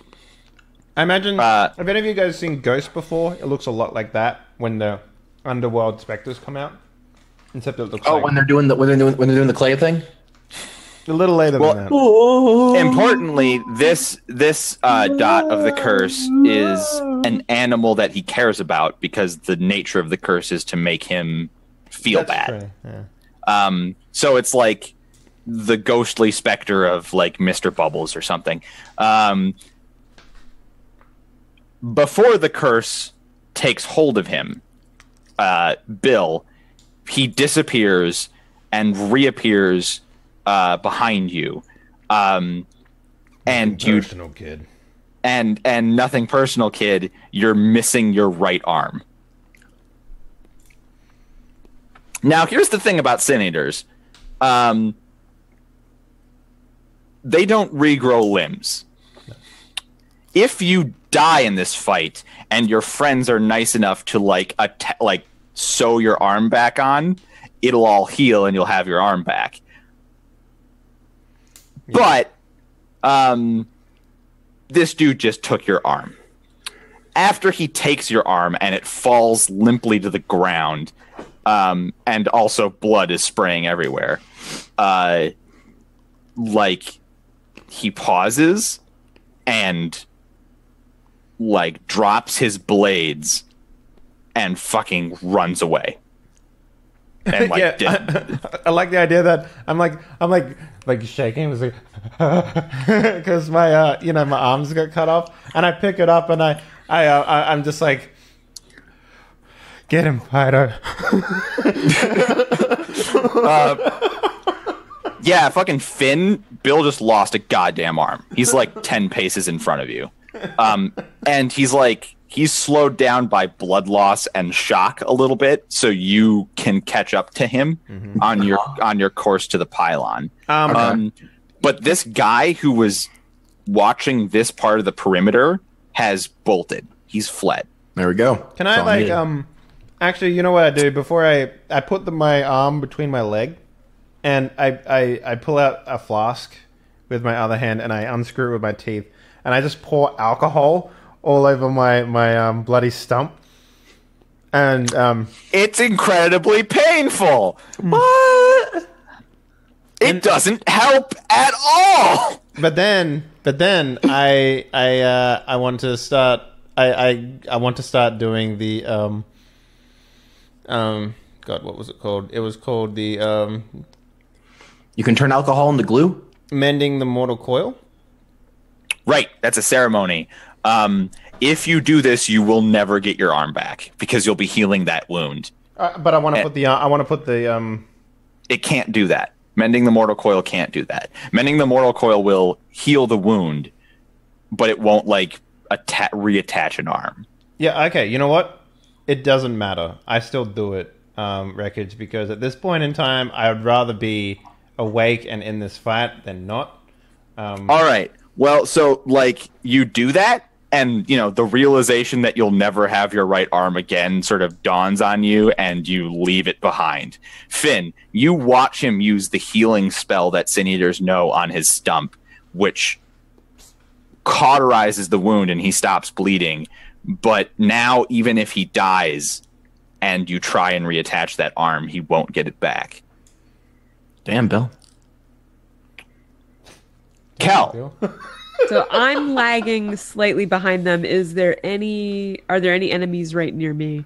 There's this one enemy who dropped that steel eye beam and is sort of harassing the inner circle. Now, You are aware of two things. Amanda told you to go fix the pylon. Yeah. But also, if these Sin Eaters in the center fall, there'll be no one to turn the barrier on. Like, they're the ones who activate it. So if she's like picking up a tombstone right now and about to, hurl it into this group of people, it might be better for you to stay here on defense. Okay. So changing tack, staying on defense. Whoever looks to me at a really cursory glance, whoever looks to be the most capable at the moment or the most threatening at the moment, I'm going to use passion rage on them and try and tune into their most fearful memory, whether it be like they almost saw the sun or they were once kind of caught on fire, and use that against them. So that'll be this one fighting the inner circle, because that's the one who's close. Gotcha. And let's just put it this way. You would have to botch this roll to fail it if we were rolling dice. Right. Because what you don't know is that your target is a Bruja. Which means that you have like +2 to affecting people's emotions, and Brujas have -2 to resisting being affected, like resisting their own emotions. Yeah. So that's when Tuesday knew that she fucked up, putting a Bruja in frenzy. No, because she went for fear. So just like the guy that you did earlier, she's going into the red fear, not the red hunger. So she disappears too. Like, she bolts. She runs away, tail tucked between her legs, scared. Nice. As that occurs, a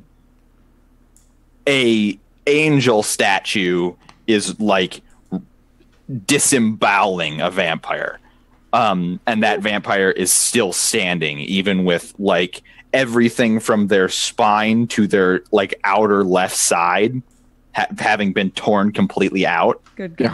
Like, you can see their spine, and their response to that happening is to punch that angel statue, and it disintegrates.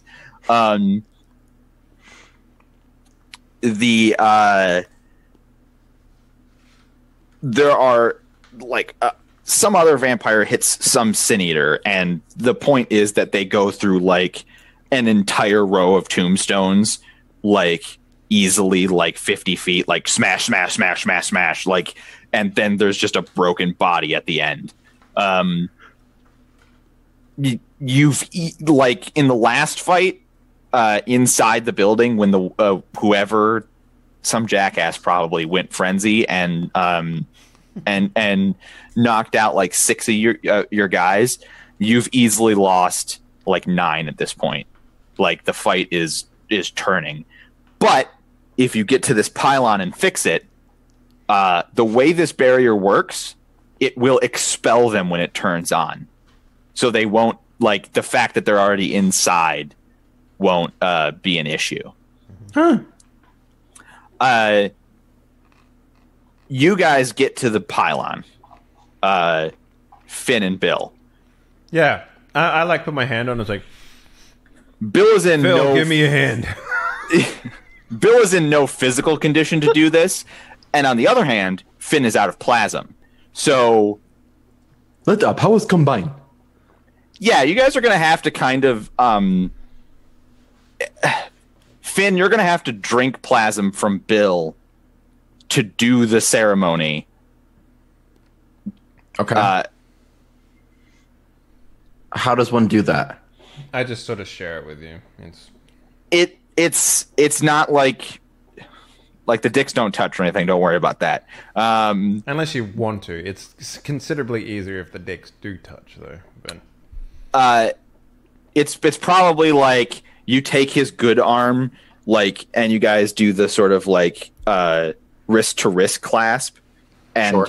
you just like he starts venting plasm and you start taking it in. yeah, Okay. it's kind of like the same way that a sin eater can just take plasm from haunted places. Like he doesn't have to go up to the wall and be like, "Yeah." He just sort of like accepts it into his body. And in this case, like you can also just let it out.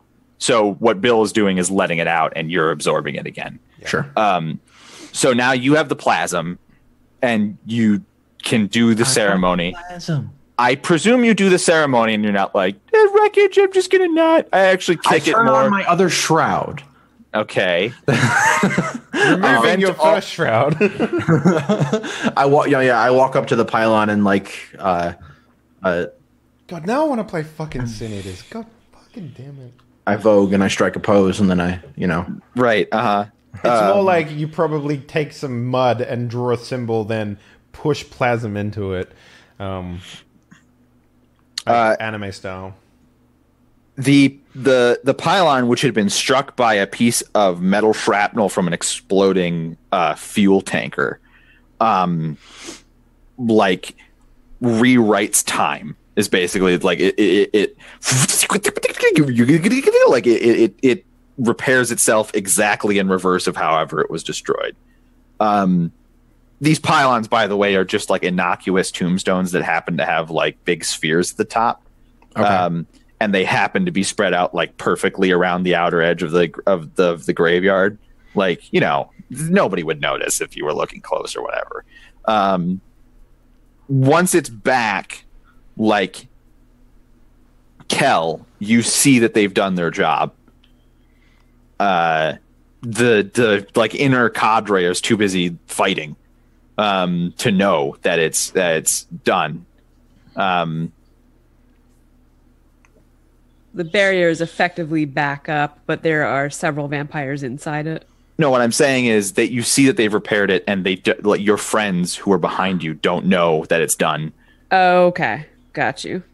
Yeah, they basically have So to yeah, recast whoever's it. in shouting range, I would say, activate the barrier. What's up? What's up? Amanda's like, do it now!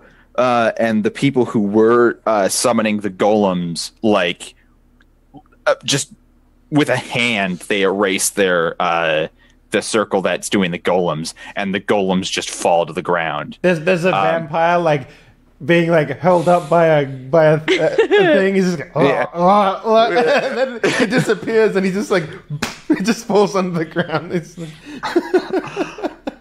They draw the new the symbol they used for the barrier the first time. They cast it. It casts outwards from their circle like a expanding dome, and as it hits vampires, they just get carried along by the dome until it re-expands to the full size on the exterior pylons.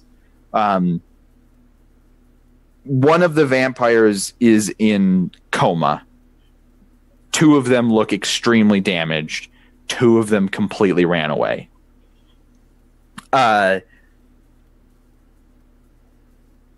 You also, there's like, they're not really sure. You get this moment of, like, they sort of look around, and Bill and Finn, who are closer to the outer edge, you actually hear like, well, what the fuck do we do now? And like one of them makes a like maybe half-hearted attempt to like punch the barrier like really hard, and there's super strength, and there's a ripple that comes out of the punch that like goes over the dome, but it doesn't do anything. And then he's like, well, fuck, we're not getting through this shit. And someone else is like, Amethyst fucking booked anyway, let's just scoop everybody up and go home. Before they turn away, can I say something to them? You'd have to shout. Yeah.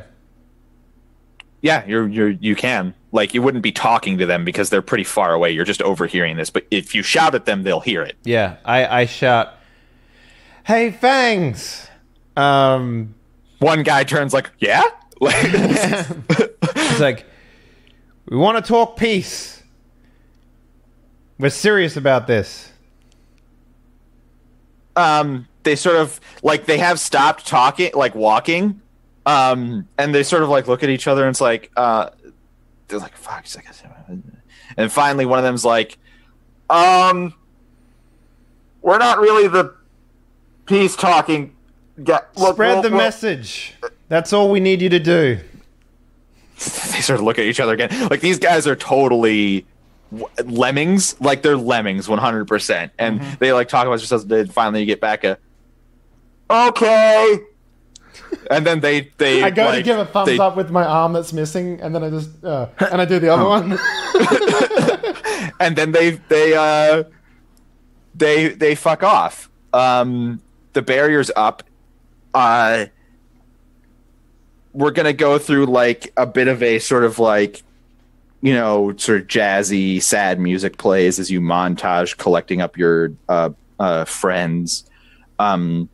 Nobody appears to be permanently dead, but the mausoleum's destroyed, and that's a big deal.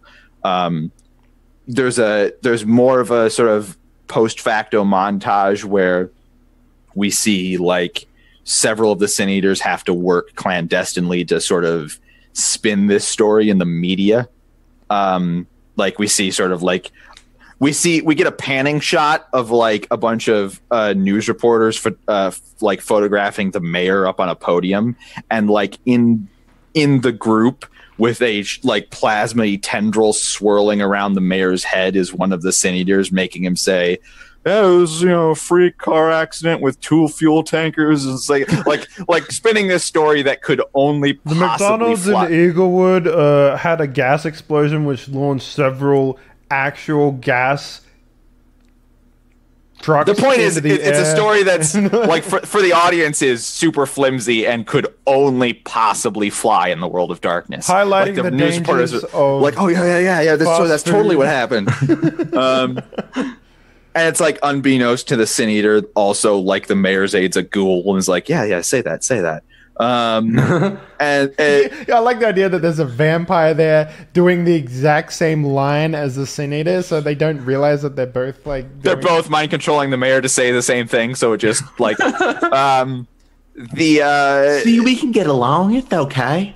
And then there's like a montage of stone angels putting themselves back on their pedestals, but also like cleaning up the graveyard. Man, when I died, I didn't think I'd be doing this the rest of my undead. I'm like, bring back some ghosts. It's like, "I'm here. What do you need?" Grab a broom. I'm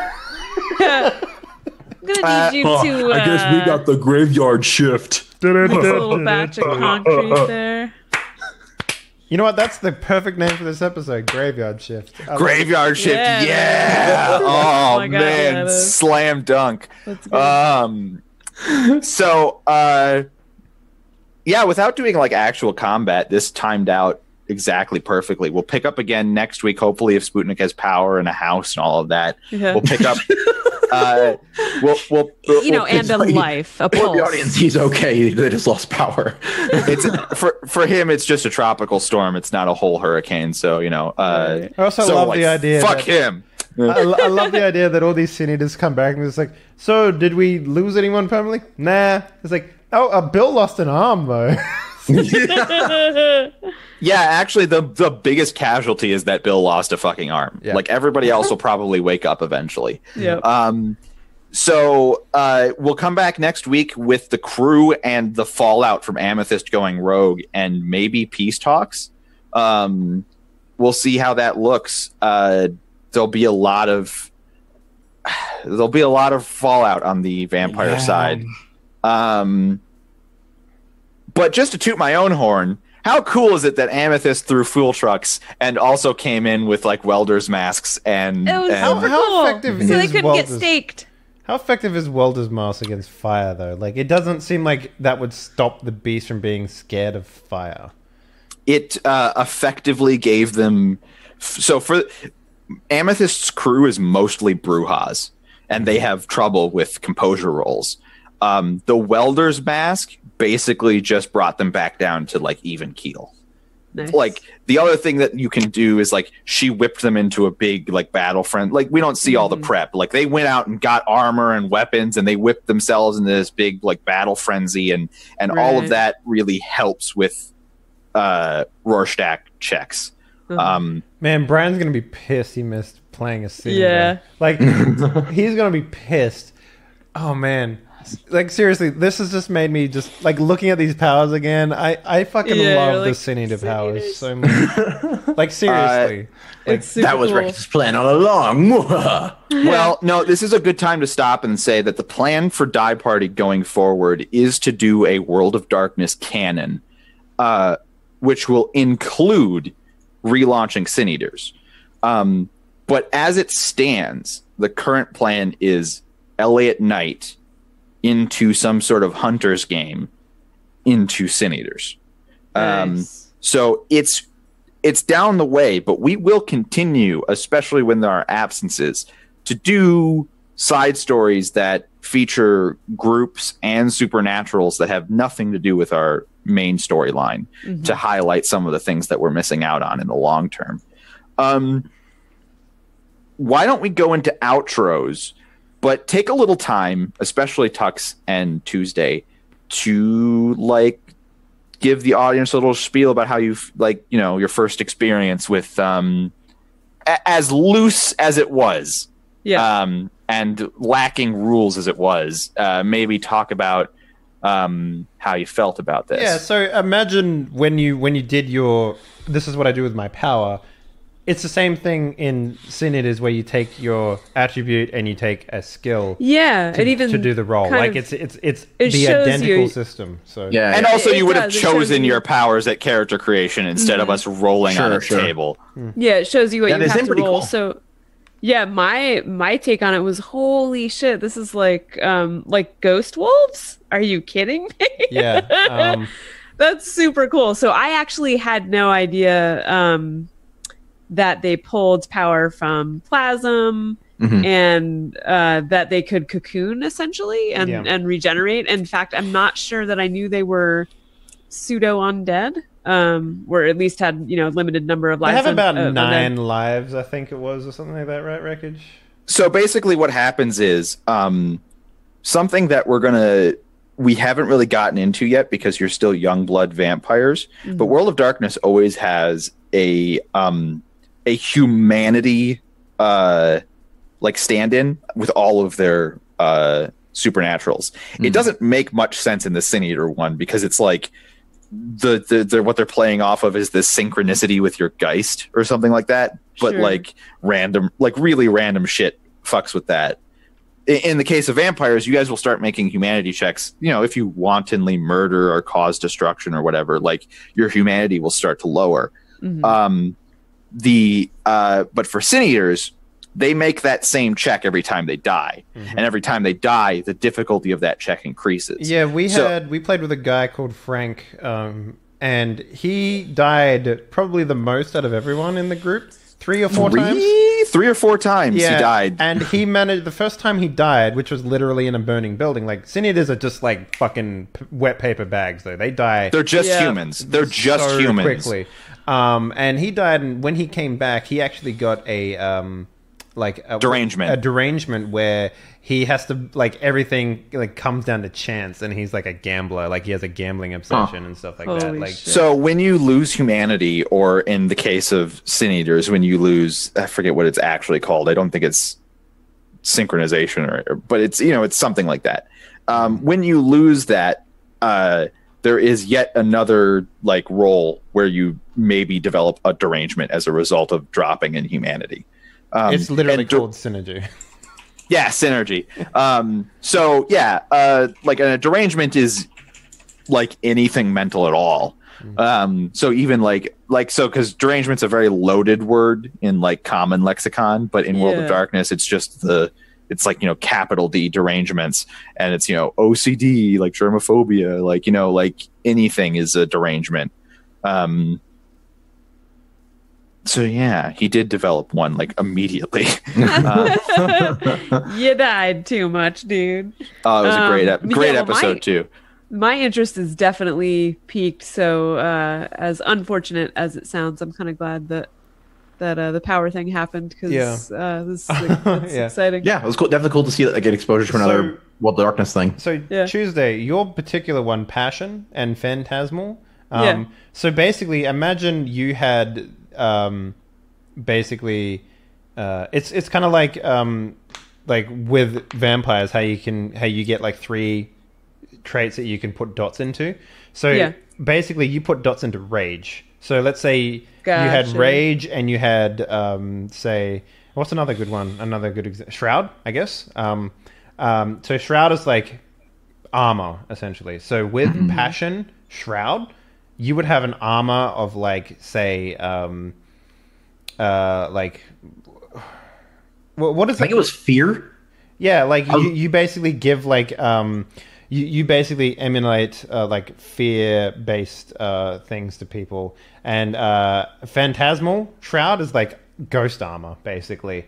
Like cool. So basically, you have these keys which are Passion and Phantasmal, and the lock is Rage. And every time you put a different flavored key into the powers that you have, you get different effects.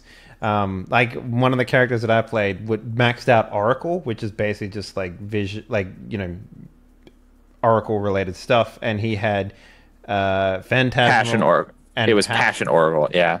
And basically he could use Oracle to look into people and find things, but he could also use Phantasmal to basically like project his body into the underworld.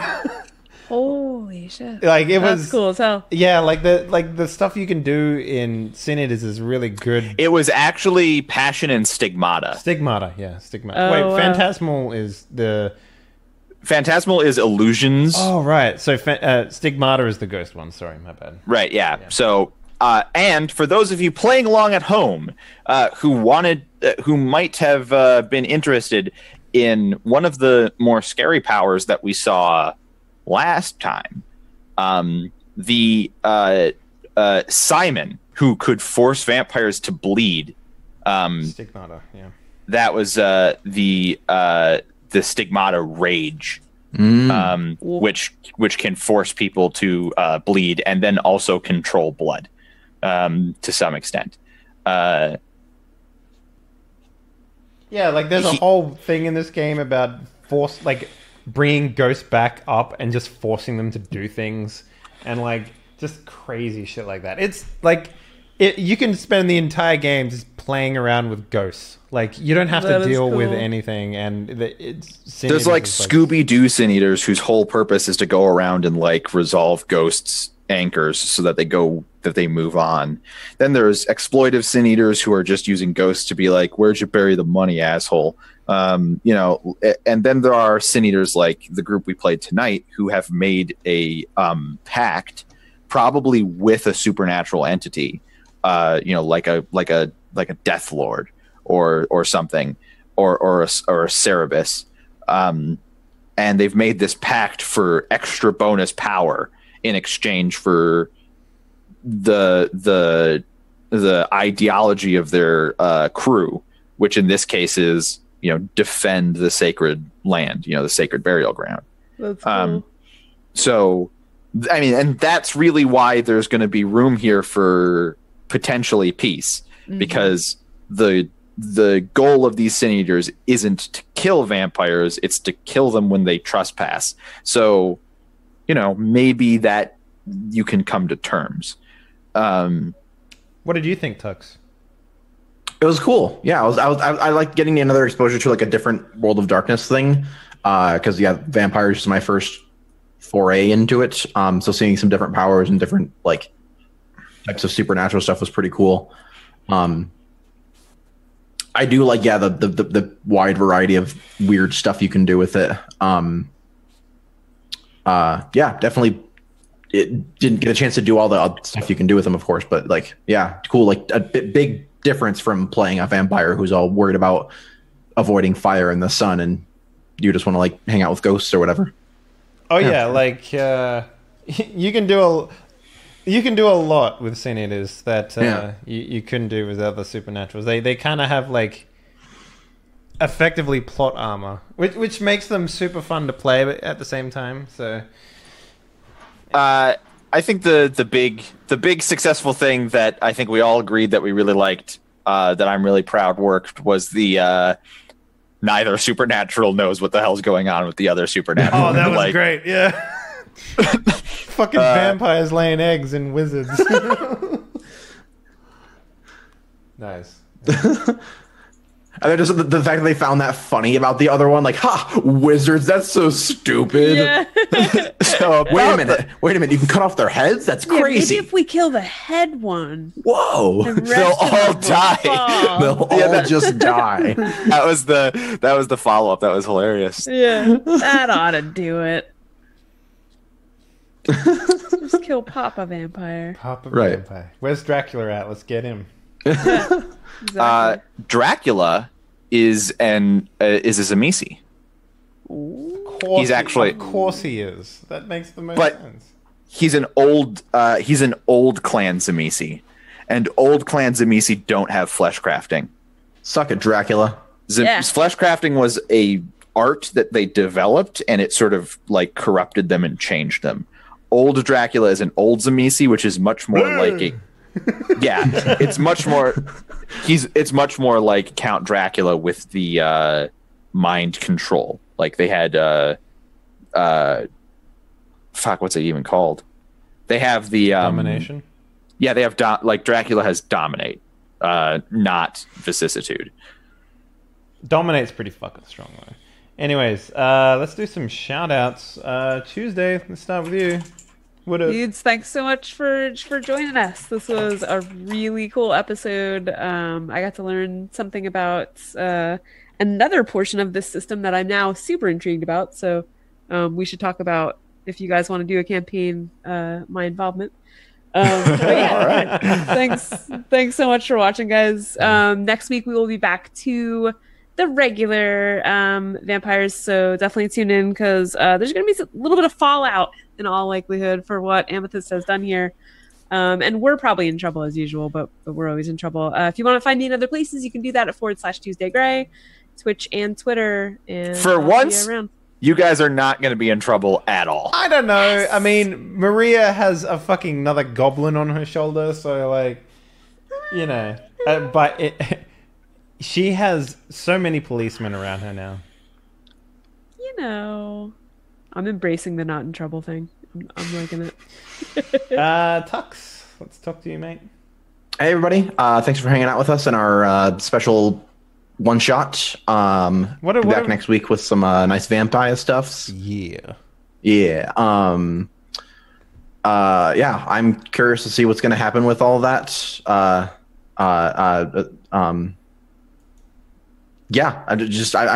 hope we can get it all. Both I and Maria hope we can settle everything and everything's going to be okay. But I know that everything's not going to be okay, so I'm going to have to live with that. Mm-hmm. So yeah, there's that. I'm Tuxedomus. Check out my stuff and check me out here. Thanks for hanging out. Nice. And last but not least, we have a storyteller, a master of multiple worlds, Dr. Wreckage. What up, sir? Hi, everybody. I'm Dr. Wreckage. Thanks for joining me for this little thing.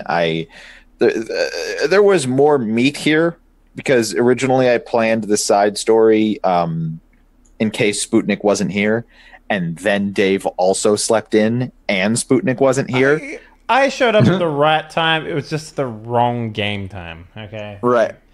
Right. You show up at the right time if the right time is the wrong time. But that's fine. What I'm saying is we really blew through this. I'm very pleased with how it turned out. I like to think that this sort of little side path could have been better, but also, you know, not through any fault of.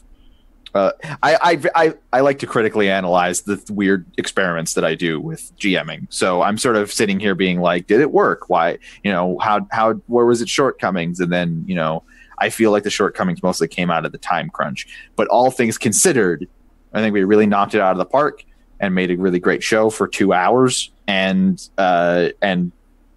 saw an interesting thing that we couldn't have seen otherwise.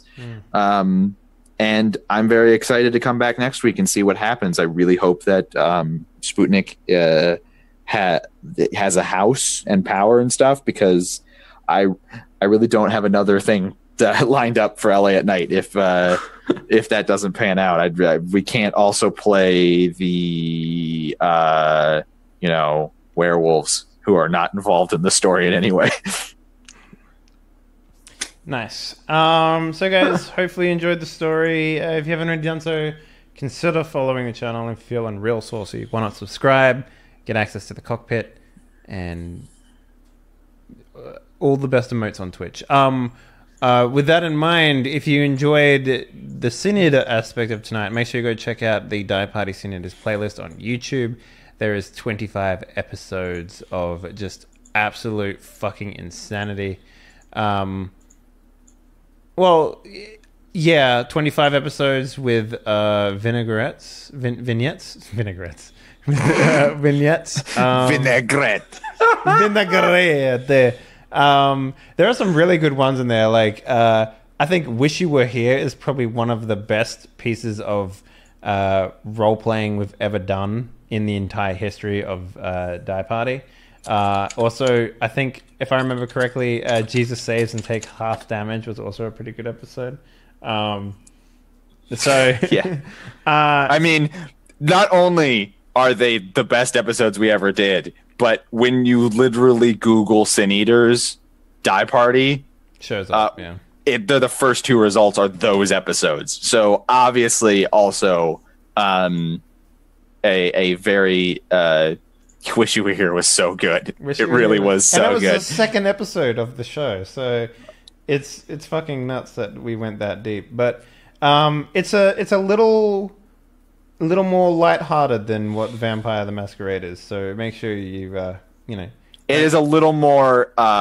There's more side talk, and that side talk is very adult and foul, as some people have commented. Yeah, like generally, like whenever we play a game with Steve, that generally turns out that way. Steve and Frank, they're very bad influences. Like, they're great dudes, but like it was like putting two like comedians that rely on dick jokes in the same room. It's like, yeah. Mm-hmm. Having said that, though, we'll be back next week with more with more Vampire the Masquerade on Mondays at the right time. Sorry, I'm getting so used to saying that. I guess Dave went over me on this one, and Vampire is canceled, and now we're playing the Sin Eaters. Yeah. Actually, no. It goes LA at Night, then Sin Eaters on the same day with the same crew. We just do two shows back to back. Oh, okay. Or what happens is, in this time slot, every time you get beaten by a different supernatural, we just become them. I like it. But actually, tomorrow we have the very first episode of Die Party Abyss, which is pulpy 1936 punching Nazis in the face role-playing game with the Hullerworth Expedition rule set with the World of Darkness dice. That actually works really well, so we're going to roll that up. We have Doc Gast, Sheepdog Gaming, Graham Complete, and Drummer Boy, all in the gonna jump into that bitch. It's gonna be great. So if you want to see an Indiana Jones romp, that's the show to check out. We might see Dead Man's Crest return this week, maybe. One of our players is currently not at his house in a shelter in northern Florida. But yes, don't get your hopes up. Which is itself like Irma is still heading towards that shelter that he's in. All you need to do is get in a plane and move around the right. You just fly around the hurricane. It's so easy. We're gonna rewrite Snowpiercer. Only instead of a train that outruns a blizzard, it's a plane that outruns a hurricane. Yeah. Good. Why has no one tried taking a plane and flying in the opposite direction that the hurricane is turning? Just cancel the hurricane. Right? You get enough planes spinning in the other direction, and it goes away. actual true story in Florida. There were calls from obviously not very educated people to turn fans on but point them east so that because the wind is blowing west. So they're like, if we all turn our fans on blowing east, it'll lessen the damage of the hurricane. There's also that thing going on right now where people just shoot the hurricane with guns, which is yeah, great. there were people who were like. Now, I like to think even those people were having a laugh. Like, they're like, oh, I'm going to shoot the hurricane with a gun. So. I like to think that. Also, it's Florida. Man. Yeah. Also, it's Florida. Yeah. So, and Polyrhythm will definitely be back. Polyrhythm is setting up to be a fucking fantastic show. So make sure you come back for that. But also we have Spooktember going on all week. We're in the midst of Alan Wake right now. Best in-show TV show vote of the year for real. Oh yeah, Night Springs. Night Springs. Oh my god. Sometimes. Do you know there are 52 of those in the game? What? Yeah, they're like, if you just play the game, you'll run into like 12, and there are like 50 something. Jeez. I need to watch them then, because the first one we saw was like, yeah, I've created a multiple world device that keeps the best world here always. And watch, I can shoot myself with this gun and I never die. And then a guy like trips over the cable and he's like, check it out. And blows his brain out. They're not good. They're intentionally excellent. It was fucking they're intentionally bad versions of Twilight Zone, which is great. Like because they only run for like 2 minutes tops when you find these televisions. So they really have to cram the story in there. The gameplay is whatever. but like, yeah. So that's going on, and that's pretty much it, guys. Thank you very much for watching. This has been Richard. Sin Eaters out. Woo! Woo!